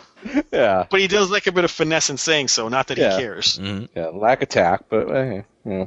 Indeed. And we also see the Super Renato brothers being annoyed that Gunpla Twitter is talking all about Kawaguchi and not about them. Normally it would be Space Twitter, but since we're on Earth. Yeah. And it has some amusing multi-language puns in English. There's one that jumps out as being particularly bad. Is it called Kempfer Amazing because he's Amazing? Oh my god. It's like, oh my god, that is just... That's the worst. So bad. I mean, I know it's a multi-language pun because of Majin and amazing and how you pronounce Majin. It's like, oh, but that's so bad. Yeah. And then we get to the actual battle, which is in a ruined city, and Yuki is using his sniper rifle to just randomly shoot in all these directions because Alan has identified the 3 spots that the Renatos could be sniping from, so he's trying to flush them out. Little does he know that the GM Sniper K9's backpack can detach and function as an autonomous unit. Aha. So they pull some tricks on him, destroy his sniper rifle. He tries to take to the air after flushing them out, but then comes under fire from the dog pack and loses one of his weapons binders. Mm-hmm. So we see suddenly that he's on the ropes, and Alan suggests that he hide inside of this ruined stadium, which looks kind of familiar, but I can't quite place my fingers on it. You getting assaulted by Deja Vu again? Yeah. And at that point, the Renatos, they trip their trap, which involves the K9 pack detaching a little shuttle and unleashing a bunch of little plastic Zeon soldiers who attach bombs to the Camp for Amazing's joints, which also sounds kind of familiar, but I can't quite place my finger on that. Seems like it works better in this iteration of it, though. Damn. To an extent. So we have explosions, and the Renatos move in to finish off Yuki, but find that the camphor has no damage, and it's still hanging around. Oh. And the reason for that is he figured out that they were doing something to attack people's joints, so he put a bunch of grease on the joints beforehand, which meant that all of the bombs just slipped right off. Nicely done. Ingenious. Yes. So Yuki starts to recover a little better, but then the Renatos activate a little surprise trump card, which is the exam system from Blue Destiny. Mm-hmm. So this GM's going nuts, and Yuki is again on the ropes, but he manages to fall back, very good for him, to the area where he had dropped one of his weapon binders, and he pulls out a Gatling gun, which he uses to fill the GM sniper up with holes like he was a 1920s gangster. Yeah. Come on, say.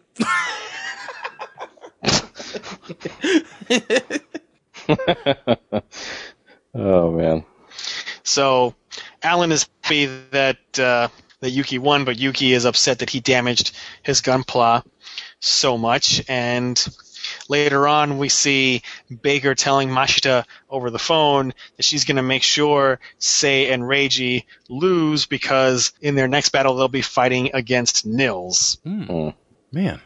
So, bro, your thoughts on this episode? Man, it's finally good to see the Renato brothers back in the ring, man. I dug this episode a lot, mainly because I always like a lot of moments in war movies or in war stories where you have a sniper duel. And this episode had a little bit of the enemy at the gates flavor to it, man. At least at the beginning part of the fight, man, where they were both squaring off. I love that Alan was giving Meiji the estimated positions where they would take point, their opponents would take point in order to snipe on them, and they had to figure out where they would be. And then all the both sides using the environment to their advantage, setting up traps for one another and things like that. The Seattle Dome from Mobile Suit Gundam was a nice it was a nice appearance from that, as Chris had mentioned, and it was cool to see the Camp for Amazing take cover in there. But then I couldn't help but think of Chris when they deployed the old the Zeon Army men during the battle, and they put the bombs on the Camp for Amazing, because we've discussed on Gundam years ago about the episode of Mobile Suit Gundam. Oh, God. Where they put the time bombs on the Gundam, and it's not one of Chris's favorite episodes. Well, at least these Zeon soldiers didn't sit there and watch the Federation. The Renato brothers didn't watch Meiji try to take them off. Mm-hmm. You know, God. Well, I'm not a fan of that episode, but I give them credit for getting that obscure with their references. So you like the fact that they turned chicken shit to chicken salad? I'm not gonna go that far. Oh, damn. Maybe Chicken McNuggets. Chicken McNuggets, there you go. Which is pretty close to chicken shit. But yeah, I thought it was a nice little homage to that, and the fact that Yuki used the WD-40 initiative and was able to shake those bombs off was nice. I thought that was a cool touch, and got me hyped for the match, especially when this dude uses a machine gun to kill the Renato brothers, man. When you know in because he's using the Comfort from Gundam 0080. So you know how the Comfort got disposed of in 0080. That's right. It got blown to bits by Christina with her Vulcan machine gun, And in this, it's the opposite. He takes the machine gun and wastes those guys. So I thought that was fantastic. A nice turnabout for the episode. Other small things. Mal definitely has no pimp game at all. A little too excited. He sucks. Oh my god. Yeah. A little excitable. And I love the reference. Like, watch out, buddy. That's how date rings. Yeah. Don't be a creeper. He's getting ahead of himself. He needs to slow his shit down. But that's all in due time, Mal. All in due time. Maybe when you grow some pubes, homie. Oh my gosh. I'm just saying. But another cool touch is when he is a young Asian boy. He is, man. Maybe he'll build Gunpla for me someday. But Aina, there was a reference to Aina in this episode. Isla calls herself Aina, and when Sei finally meets her, he geeks the hell out at the reference to 8th MS team. So I thought it was pretty funny. And I guess the last thing I'll mention is when Ramba finds out that Rinko just chose to go shopping instead of coming to watch Meiji's match. The look on his face was priceless. He was so disappointed. But who wouldn't be? I know, man. He wanted to see those curves, man. He denied yet again. But Ramba, hold out hope, man. Somebody's coming for you, I'm sure. But anyway, I throw it back to you, Chris. Okay, your thoughts, Neil? Yeah, the battle was great. Between Meijin and the Super Renato brothers. Definitely the cat and mouse games between the two of them throughout was cool. It was actually, it's like, okay, why is the GM sniper called the K9? Oh, that's why. And it was the most poor, pathetic-looking robot dog, too. Oh. Like, you looked at it and you're like, oh, couldn't they made a little better robot dog than this? But, okay, whatever. But, of course he gets taken care of, just like all AI-operated machines should be. Mm-hmm. So, once again, humans win. But I actually did like the whole interaction between Reiji, Isla, and Chino and Sei at the mall. When they're sitting there and, they're asking all these questions to Isla and Reiji's like, no, what? No, I thought she didn't like Gunpla. She's like, yeah, I like it. He's like, I thought she didn't like it. Well, why are you here? She's like, oh, I'm with a friend. I came here with a friend. And the joke that was just the best about it is like when she says her name and he's like, oh, that's your name? I didn't know that. Wow. But it is funny because sometimes you do have relationships with people that you meet out of the way and you meet them in person and you almost get to kind of know them a couple of times and you know a lot of things about them, but yet you forget to do the personal introduction. But hey, that was definitely some good stuff. And I just had to facepalm when I saw the Zeon Army men with when that was the trick. I was just like, oh man, because it. Just like Chris had said, that's a way up. You got to give him props for a way obscure reference like that. I mean, that had to have been a long night up for the production team hopped up on a lot of caffeine or something going. What's the Super Renato Brothers special move? Well, they're going to take mini Zeon soldiers. With those dumb little jetpacks they have, let's have them put, let's actually see them win for once with this move instead of lose. And, but yeah, that's definitely, and it was cool to see, Meijin, Kawaguchi get taken to task. Mm-hmm. Even, you could tell in a way that even he's starting to really get into his depths of, being strategic and trying to think a couple moves ahead. Because, I mean, up until this point, guys pretty much been, outclassed his opponents. And yeah, maybe these guys on a skill level weren't on the same level as him, but definitely on the, cheating and devious and, underhanded crap. These guys definitely excelled in that, and sometimes that can win over skill. So it was definitely cool to see that. And I didn't even realize that reference that Solbro said until he really mentioned it about the way the camphor got the camphor in 0080 actually got taken care of. Because now I picture it because I see that poor dude getting shot and his little pocket bottle getting shot up too. Mm-hmm. We're kind of dangling in there. Hey man, you need to watch Bernie's Lament again, man. No, I don't. Because I'm not with Namla. Oh, Jesus. I may need to watch War in the Pocket again. I haven't seen that in an awful long time. But unlike you, not fascinated with young Asian boys in shorts. So the short pants spirit. Yeah, I mean, I know this episode will probably be rated less than the previous one because there's very less of Mao in this, not as much young Asian boy in this. So, but hey. But yeah, definitely a good episode, and I knew that the Super Renato brothers are going to take Meijin. They were going to kind of bring it up to bring it up a level and make it a little bit more difficult for him to advance. Mm-hmm. But I kind of didn't expect the length of the fight that we saw, and that was really cool. So. But back to Chris. Well, the first thing that ran through my mind this episode, as soon as the fight ended, was that this fight was the redemption of the Camphor. Oh, shit. Oh, yeah.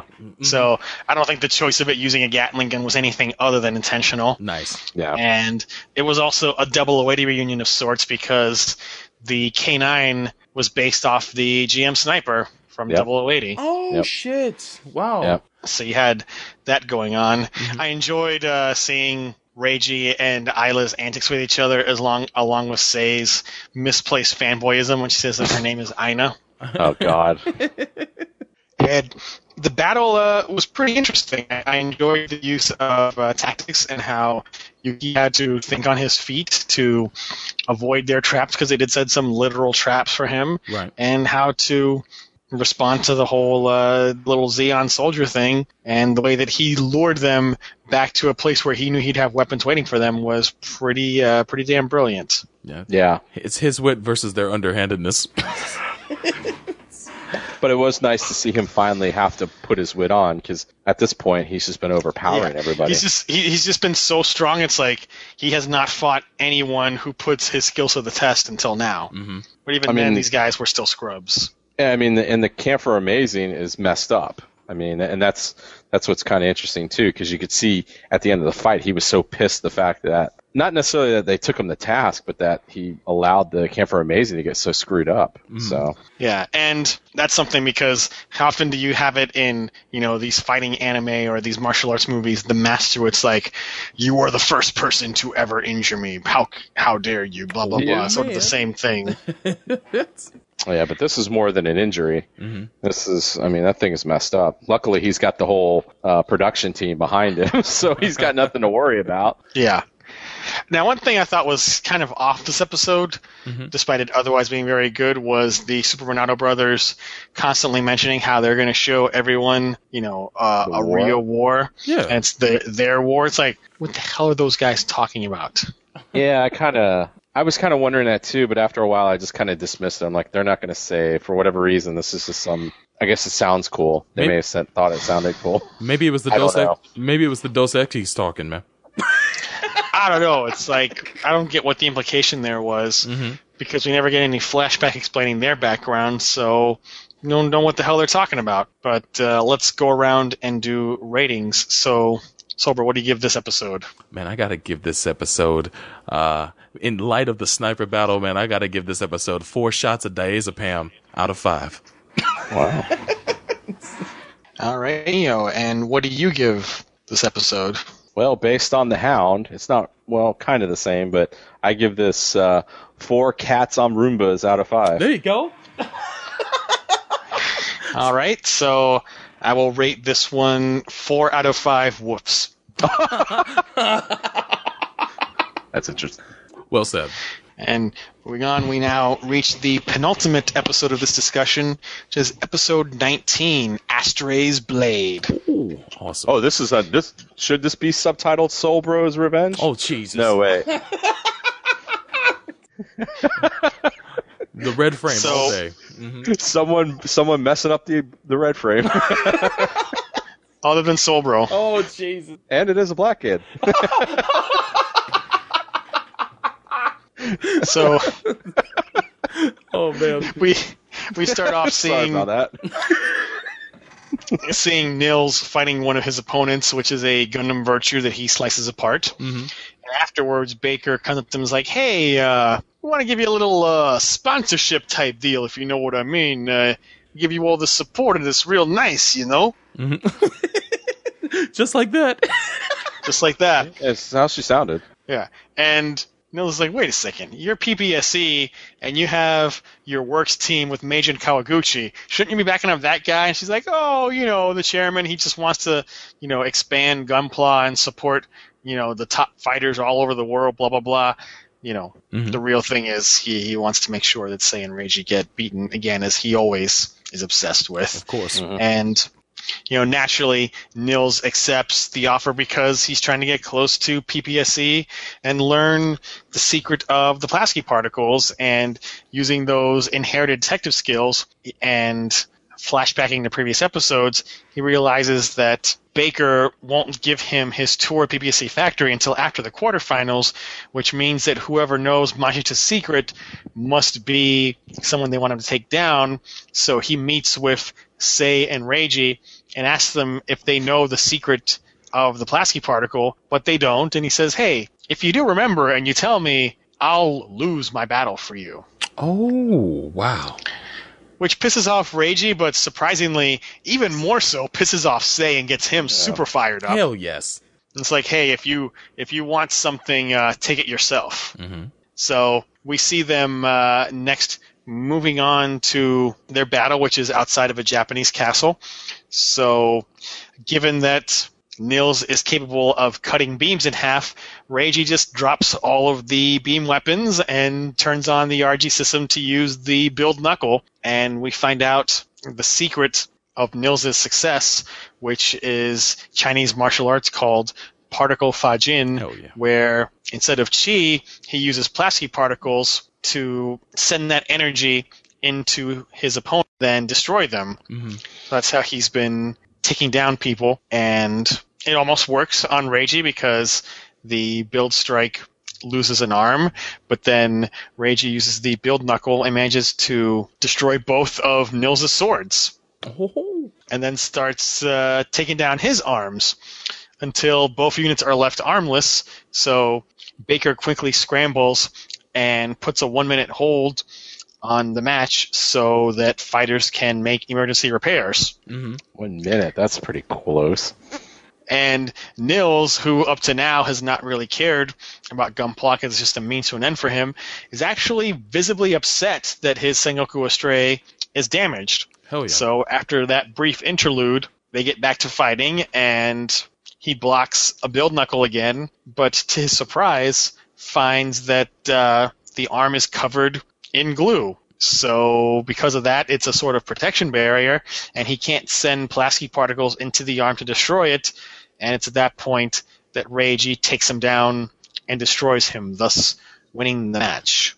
And afterwards, Nils is like, hey, I'm pretty strong, and Sei's like, hey, I'm sorry about what I said earlier. You do have passion, and Nils is like, oh, well, next time I'll do better. And of course, Reiji's like, well, we're still gonna win anyway, so yeah. He's not lying. Yeah. And Nia, what were your thoughts on this episode? Okay, if instant glue is this good that can help reinforce and strengthen against the particle Fajin, what would duct tape do? Because we know duct tape is probably the most important adhesive product in the universe. It'll fix anything. What about gaffer's tape? Ooh. Even more. I mean, what do we do on this? So that's like the titanium, the Gunpla universe, man. This is what we need to adamantium, probably. Mm-hmm. Indeed. But yeah, we definitely you look at the beginning of this episode and you're like, okay, we know Nils' game here. He's in this. He entered the tournament as a means to an end. He's not really into it for the passion of building Gunpla and fighting Gunpla like everyone else is. And you just knew it's like at the end he's going to end up, changing heart because, we just got that. But it was still pretty enjoyable. It was nice to see him finally be rattled, especially when the 1 minute hold's going on. Mm-hmm. That was nice to see. Now, for the son of a world famous detective, he's got the worst interrogation skills, because aren't you supposed to trick Sei and Reiji and giving you the information, not just saying, if you tell me the secret, then I'll just lose on purpose. That's kind of I've seen enough of these cop shows where they do the bad cop, good cop, and you got to try to trick your person into saying what you want to say. But just saying, hey, I know you know something about Pulaski particles because I deduced it from this discussion I had with PPSC. But you need to just tell me, and then I'll lose the match. You got no leverage. Exactly. And then here we go and twist the knife in the back of the match. You imagine Vic Mackey doing this? This wouldn't happen. Oh my God. It'd be a completely different scenario. No. Vic Mackey he'd plan evidence on them and get them disqualified for Gunpla battle. Takashi would have to arrest his son.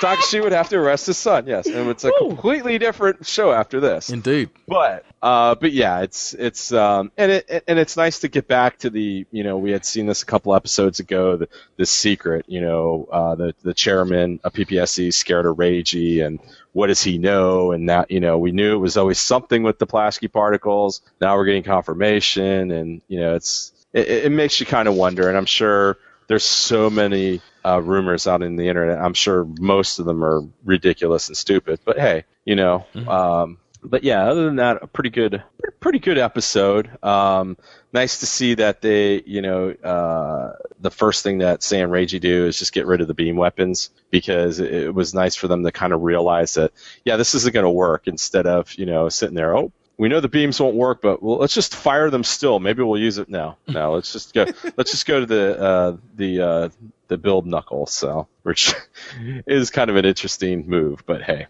But and it was also nice to see Niels get put in his place, because I was still kind of irritated with him with all his grandeur that he had. His 19 PhDs, and he's had the cure for cancer. Oh, damn. Stuff like that. Yeah, I mean that was the deal. What's he doing here? And I mean, I'm sure this is a favorite of Soul Bros, the Astray. Oh boy, getting beat. Yes. Badly. So, but hey. Hurt my heart. Yeah. But you really understood where Niels was coming from then at the end of this episode. You're like, oh, Red Astray, you were broken in pieces in front of me. I know how you feel, Niels. But other than that, your typical battle episode going to the finals. So back to you, Chris. So a lot of people were waiting for this episode because Niels did not make the best of impressions in his debut. Mm-hmm. So for them, I guess this was their comeuppance. They've been waiting for the Ninja Weeaboo perfect detective boy. Yeah, pretty much. And of course, he thinks that he can't lose because Baker offers to give him a workshop. He's like, oh, I don't need that. My Astray's already perfect. I don't need anything. Yeah, he pretty much signed his death warrant on that. That's when you knew he was going to lose. And he definitely is on the right trail. He just is dealing with a clunk head because Reiji doesn't know that he knows the secret. Mm-hmm. And, does not appreciate being offered up someone throwing the match. Yeah, that's true. It just sucks the spirit out of the fight, man. It's collusion. Yeah. But I was surprised to see Sei get even more fired up about that, saying, hey, these people who are here, they all work hard because they love this stuff, and you just come in here saying you don't give a shit about it, so basically fuck off. Yeah, for once Reiji was the cool head in the group. Who knew? Who knew he had that in him? But you see the both sides of these guys. Mm-hmm. So I mean that's the thing, is you see both sides of the people that participate in the Gunpla battle, the fighters and the builders, because not all the fighters are also builders. Some of them are just like Sei and Reiji, where one builds and one fights. So yeah. So in the end, another expected result, and I was glad to see Mr. Perfection, Mr. Early Genius get taken down a notch because he needed it. Mm-hmm. Yeah. And in classic sports anime cliches, he discovered, I really did actually love this sport all along. I just didn't know it. Who knew? The Tin Man found his heart, man. Pretty much. Mm-hmm. So going around, why don't we give some ratings to this? So Neo, what do you give this episode? Oh, you got to give it 4 armless Gunpla out of 5. Sobro? Well, I didn't really get to say my point, but I'll just keep it real short. I really dug the part. For the most part, you guys covered most of the stuff I actually really enjoyed. And the fact that Nils found his passion particle at the end of the whole fight. The coolest thing I thought about the episode was that he used chi energy to deliver the devastating blows. So-called chi energy. Of course, it was Plavsky particles. The particle fought Jin. I thought that was the dopest thing about the episode. Actually, something that was even better was the fact that the boys used the crazy glue or the instant glue, or for those who saw the Lego movie, the power of the Craggle, in order to defeat Nils in the end when they had that after the 1 minute hold. But at the end of the day, I will give this episode 4 broken Gerberber straights out of 5. All right, and I will give this episode 3.5 weeaboos out of 5. There you go. That's the spirit. The Nils Nielsen spirit, man. Brought to you by Yajima Trading. Indeed. How could I forget to mention the wonderful return of Caroline in this episode? Oh yeah, man, and she comes on strong, man. Already sizing up the rings. got the wedding plans all worked out. Now that I think about it, has her possessiveness as his girlfriend at the beginning has, I think, an unintentionally, amusingly racist undertone. Oh yeah, the 12 years of when she says she gets all possessive and saying, "Oh, you're sponsored by my dad, and what belongs to my dad belongs to me." Yeah, I did get the 12 years a slave vibe. Like, hey, watch out there, Caroline. You're getting into some shifty territory. I always love it. I always love these things too, where the girls have to tell the guy that they're their girlfriend. Like, yeah, your girlfriend. He's like, what girlfriend? Who? Me. Oh, okay. And when you have such a forceful personality, how can anyone say no? Yeah. Oh, I know. So it's so frightening. There's a little Louise in her, just a little. But yeah, that was a funny part of the episode.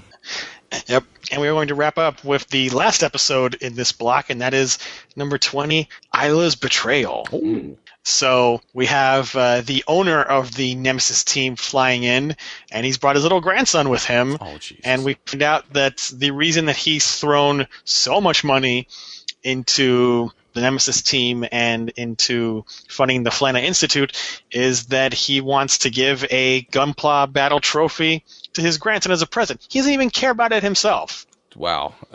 He's just a ridiculously rich old man with too much money to waste and too much time on his hands. Absolutely. So this next battle that we have coming up is Isla versus Fellini. So, of course, there's the issue of how's he going to take her down when she's been completely undefeated and mysteriously defeats her opponents almost instantaneously. Mm-hmm. And you find out that dumb outfit she wears is this thing called the Embody system, which we'll get into again later on. At the same time, we see that Nils is kind of hanging around with, say, Enragey and Mao now. Mm-hmm. Yeah. Now that he's become a loser as well, like Mao. And he's really hell-bent on learning the secret of the Plavsky particle, so he hypnotizes Sei. Oh, gosh. With the result being that Sei starts bringing up all of these childhood Gundam memories and is reciting all of Amuro's dialogue from every episode of the original series. That junk about not even my dad's hit me. That was funny. They reenacted the Bright Slap, man. That's like doing Shakespeare. And he makes them late for the fight because he goes through all 43 episodes. Wow. That's what Nils wanted. Wasn't what he was hoping for. Oh, man. Because he was thinking, since Takeshi was a runner-up and he helped design the Gunpla battle machine and everything, that maybe little 3-year-old Sei heard something, and nope, that's not it at all. Not at all. Didn't work out that way at all. So we get to the actual fight between Isla and Fellini in a forest. So Fellini cleverly is running away from her on his meteor hopper and trying to force her into narrow space. He uses his Buster rifle to take down her clear funnels, which is how she has been instantaneously defeating her enemies, which is a first because no one has been able to so much as do a lick of damage to her. Right. And he forces her to use some of the Cubelay's regular colored funnels. So he's doing well, taking those funnels down one by one, but also Isla's performance level is down because she knows that if she defeats Fellini, that her next opponent's going to be Reiji, and she feels very conflicted about that. Mm-hmm. So since she's starting to lose, the old man's up Barth's ass. It's like, hey, you better win and turn that embodied system to full power. I don't care what happens to her. I just want my trophy. Ooh. So Barthas does so, and basically the embodied system is just a quote-unquote real-life version of G Gundam's Berserker system. Mm-hmm. Yep. So she goes all Allenby on Fellini and starts tearing the Fenice to pieces. Ooh. So with no other options left, he decides to go the way of the Wing Gundam and do a self-destruct. Oh yeah. Hey, what else are you going to do? It's Wing Gundam. We all know it ends at the end. The hero exploding double KO. Land on my head sometimes somehow survive that. And he's about to, but then Kirara runs in and tells him that that's cowardly and that that's not going to accomplish anything and he should just live to fight another day. So, moved by her words, he concedes. Yeah. And the battle ends. But it doesn't because Isla goes out of control through the embody system and she just starts pounding into the Fenice even though it's already conceded and the battle's over. So, in anger, Reiji rushes in with the beginning Gundam and gets it sliced to pieces. Yeah. And when she sees him, that just causes the embodied system to overload, and her helmet cracks, and she falls, and Reiji runs over, and he's like, who the hell are you? And blah, blah, blah, blah, blah. Mm-hmm. And then he sees her face through the helmet. It's like, yo, what the hell is going on here? Oh, man. Confliction. Yes. So, Solbro, what did you think of this episode? I thought it was definitely a monumental episode, to say the least, because we're finally building up to the fated duel between the boys and Isla, and to see her become so savage when they turn on the Berserker system and just tear the Wing Fenris apart. It had me upset, man. It actually had me upset.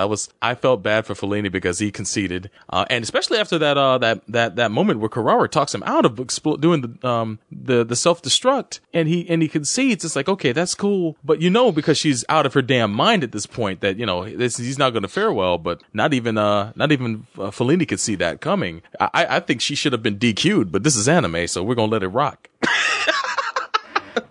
But other highlights in this episode, it's almost like a bad sitcom with Sei, Reiji, Mao, and Nils all living together, or hanging out together in the hotel room. The highlight of the episode to me, of course, was the reenactment of the Bright Slap. That you can't beat. I've even seen side frame shots of Sei's reenactment with the original animated series, and it's hilarious how they just captured it perfectly, especially with Sei getting slapped by nobody's hand.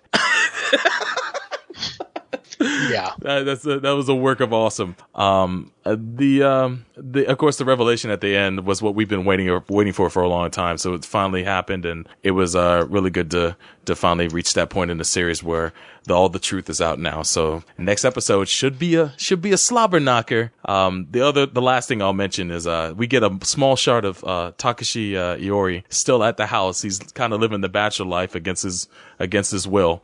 And he's completely wrecked the place, man. That poor guy. He has no idea where his family's at. No, I think he does. Well, he's got to be the densest guy on Earth. He's like, damn, he needs to turn on the TV. It'd be real easy to find out. But he's the worst detective there ever was. But back to you, Chris. Neo, what did you think of this episode? Yeah, it's definitely got the shades of the whole Allenby G Gundam thing on air. like Silver said, we knew this was coming. This is where we wanted to see the reveal at the end that Reiji finally figures out it's Isla, and the whole thing with the head of the Nemesis team. You just knew that it was bad as soon as that guy arrived, and the way that he talked to Barthas and stuff. You're just like, yeah, this is not gonna end well at the end of this. And I thought it was pretty nice to see. Even though Fellini seems to lose each one of these his battles, or he barely wins or something like that, you get like more and more respect out of the guy at that, because I mean, he goes out there and you can just tell it's the Fenichi's just it's his first Gundam that he did, or his first Gunpla that he did. He's just built up on it, and the fact that finally they put them in a field that her see-through funnels don't work. Snow.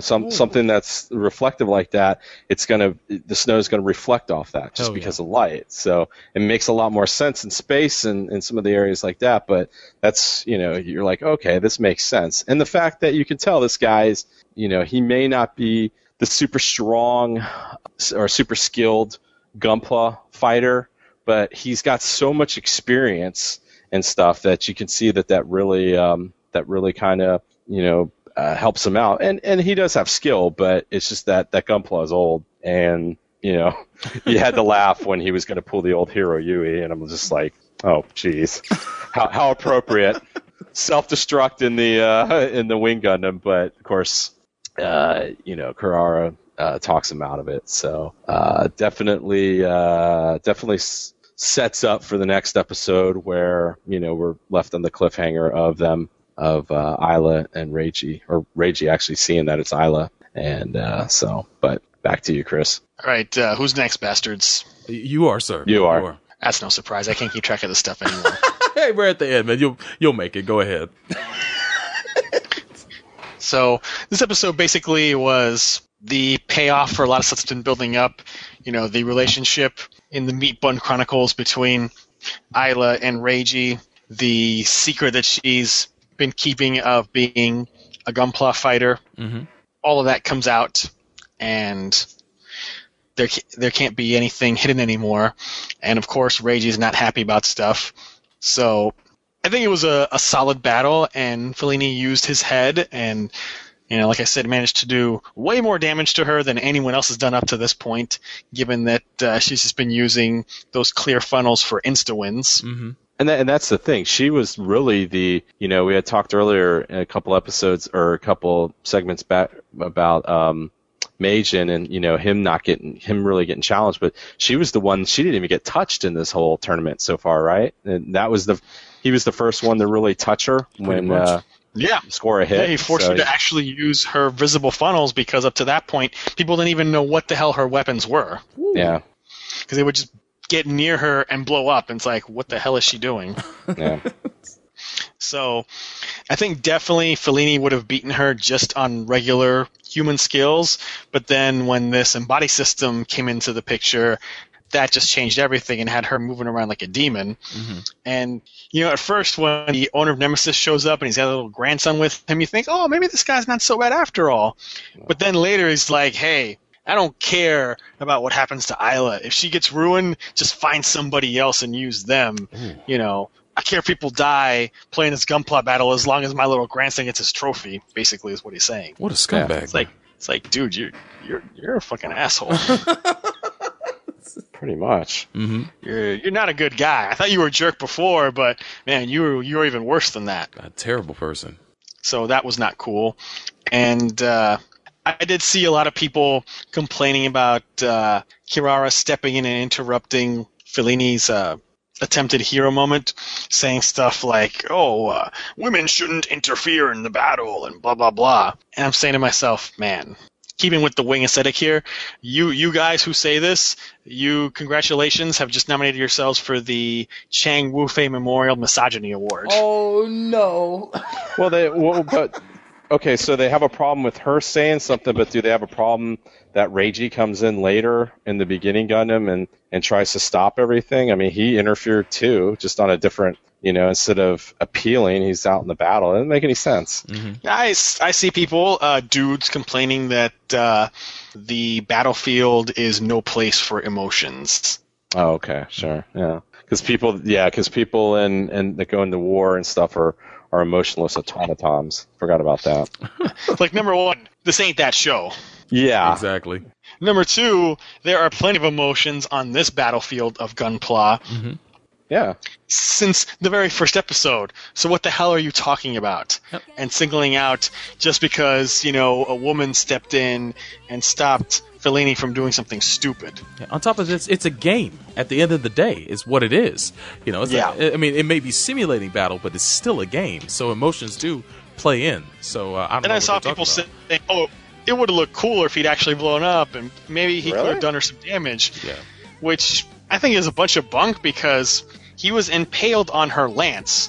But that's what he was holding on to. Yeah. Given how fast her reflexes were with that embody system, if he tried to blow himself up, she would have just let go of the lance and backed off. Exactly. Yeah. So he wouldn't have taken her down with him. And really, when you think about it, that's just not his style. Nope. Yeah, so I don't know what the hell these whiners are bitching about because, I never do since they're whiners. Well, go ahead. Just saying, it's a little we're looking into this a little too much. Yeah. So, yeah. It's about freaking toys, people. Yeah. I don't know how many times I've said this over the last 20 episodes. It's a show about toys. Stop thinking about it the same way as other Zeta Gundam. Yeah, it's not Zeta Gundam. They may want to also do themselves a favor and watch more sports anime because this kind of stuff is is commonplace in those shows. So if this is new to you, the pep talk or the sideline conversation with somebody's lady and them talking them out of making a bad decision, it's not something new to the genre, man. Honestly, I don't know why they're being so upset about it. Hell, even in Wing, this happened twice in Wing. That's too funny. When Catherine confronts Troa because he's gonna blow himself up. Mm-hmm. On a mission, she's like, "Oh, you're a coward," and blah blah blah blah. Or later on, when Relina interrupts Hero fighting Zex in Antarctica, telling him that he needs to live his life because blah blah blah. Exactly. Yeah. So it's like, what the hell? Yeah. It should be nothing new. It really shouldn't be. Yeah. It's nothing new. Nothing new. And I'll be honest with you. When Kurara showed up, I thought about that. I thought about that scene with Relina. Because I'm like, oh, okay, how they do all these homages with the way they do some of these scenes and stuff. I'm like, oh, okay, it makes sense. He's in the Wing Gundam, and I remembered that. That's why I was just like, okay, no big deal. This is just we're playing out a scene that kind of happened in Gundam Wing. So we've seen this before. It's happened before. It'll happen again. So exactly. Yeah. Well, let's wrap up this segment then with ratings. So, Sobra, what do you give this episode? I'm gonna have to give it 4 reenacted bright slaps out of 5. Neo? I gotta give this 4 attempted Hero Yuis out of 5. I will give this 4 Berserker Systems out of 5. There you go. Nice. So with that, we will wrap up this segment, and we'll be back another time to wrap up the series after this, since we're near the end. But that's in a future episode. For now, you're listening to Gundam at MHQ.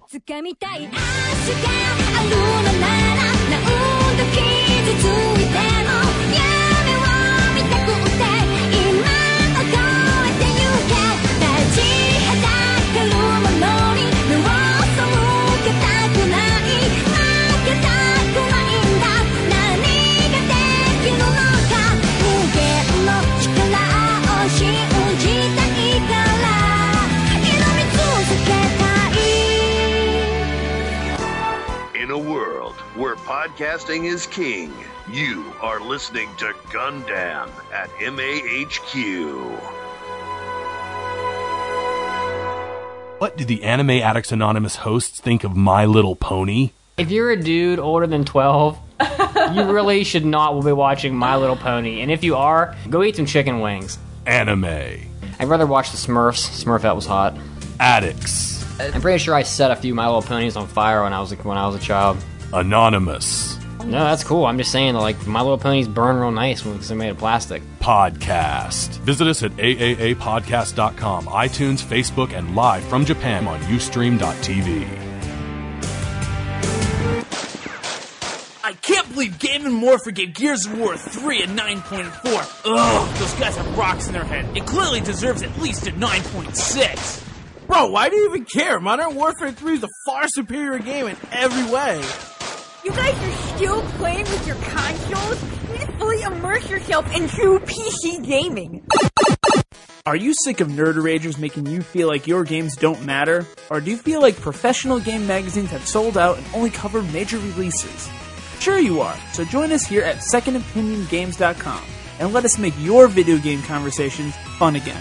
Our main podcast focuses on all gaming news, big and small. And don't forget our other podcasts where we talk about video game collecting, fighting games, the best games you never played, and other just mindless and mindful ramblings that entail what our main focus is. Let us be your first stop in Second Opinion. So stop by SecondOpinionGames.com. You can also find us on iTunes and Stitcher Radio. Happy birthday. I don't know what to say. Well, you could say thank you. Thank you. God damn it, Jim, what the hell's the matter with you? Other people have birthdays. Why are we treating yours like a funeral? Bones, I don't want to be lectured.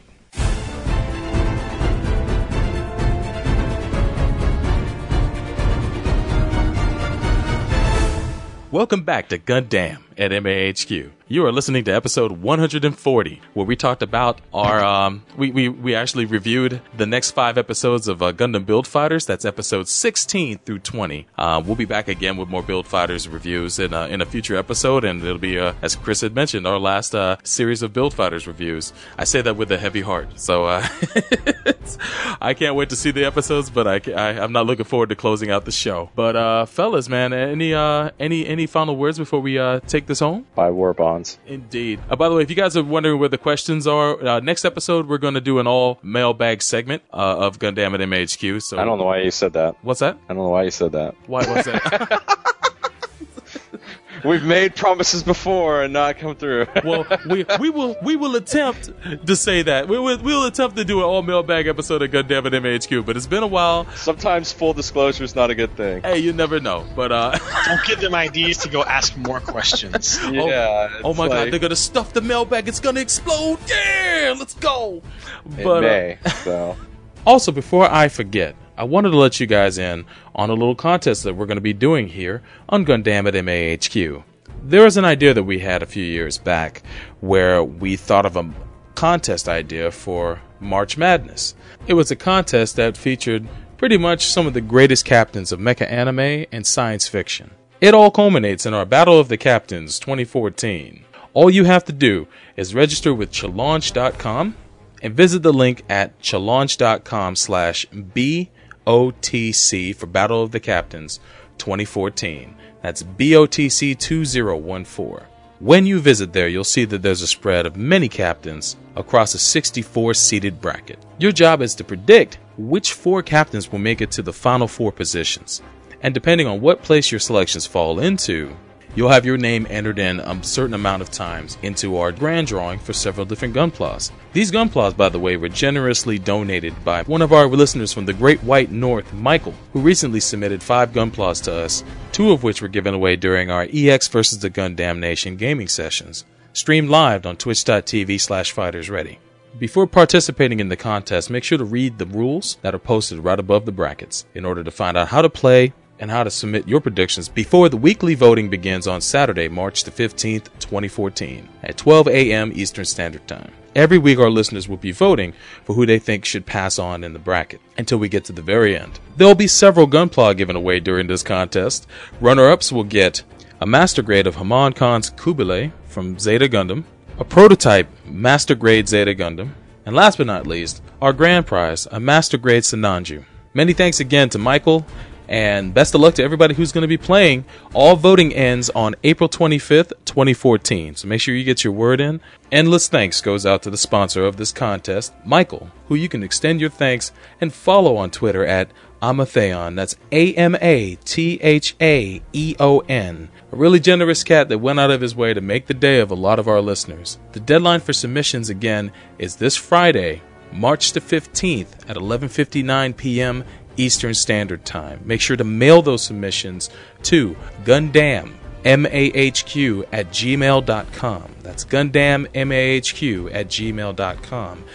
Not only will you send your 4 top picks in with that email, you also send your name and your address. Thank you for playing, and we wish you all the best of luck. Many thanks to you guys for listening, and when you have time, definitely check out these websites. Head on over to where the magic happens, mahq.net. Visit there for reviews of many mecha-related animes and manga series. Also join the conversation at MAHQ's official forums at mechatalk.net, where you can find forums for this show and other MAHQ and Shinjuku Station podcasts.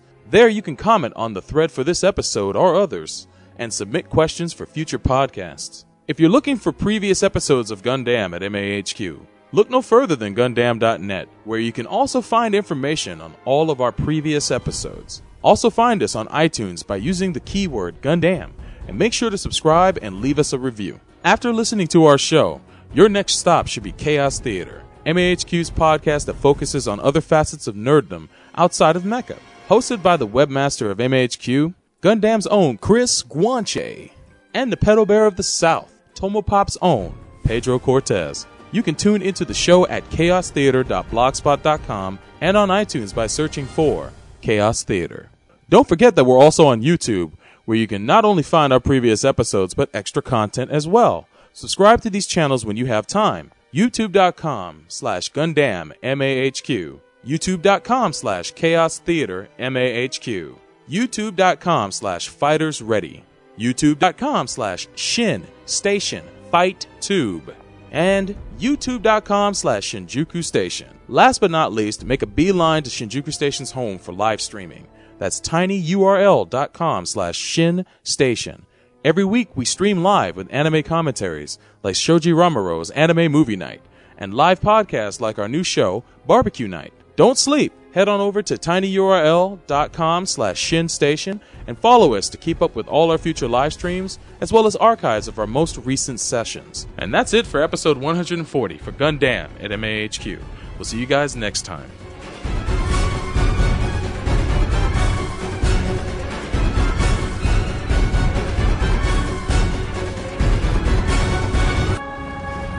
Bring it up! All the way! Dad, you can't keep spending money on junk.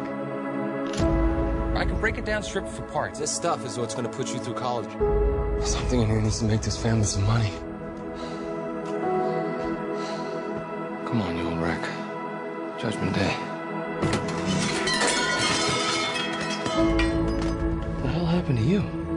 Look, it's not normal steel. I don't think it's a truck at all. I think we just found a transformer.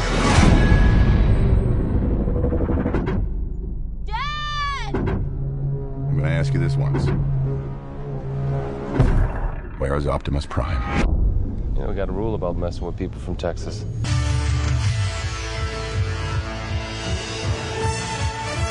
Gundam at MAHQ is a Shinjuku Station and MAHQ.net joint.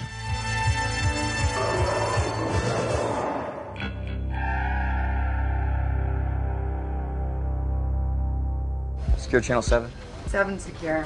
Did you do anything fun Saturday night? Well, all the guys from my barbershop quartet are dead, so no, not really.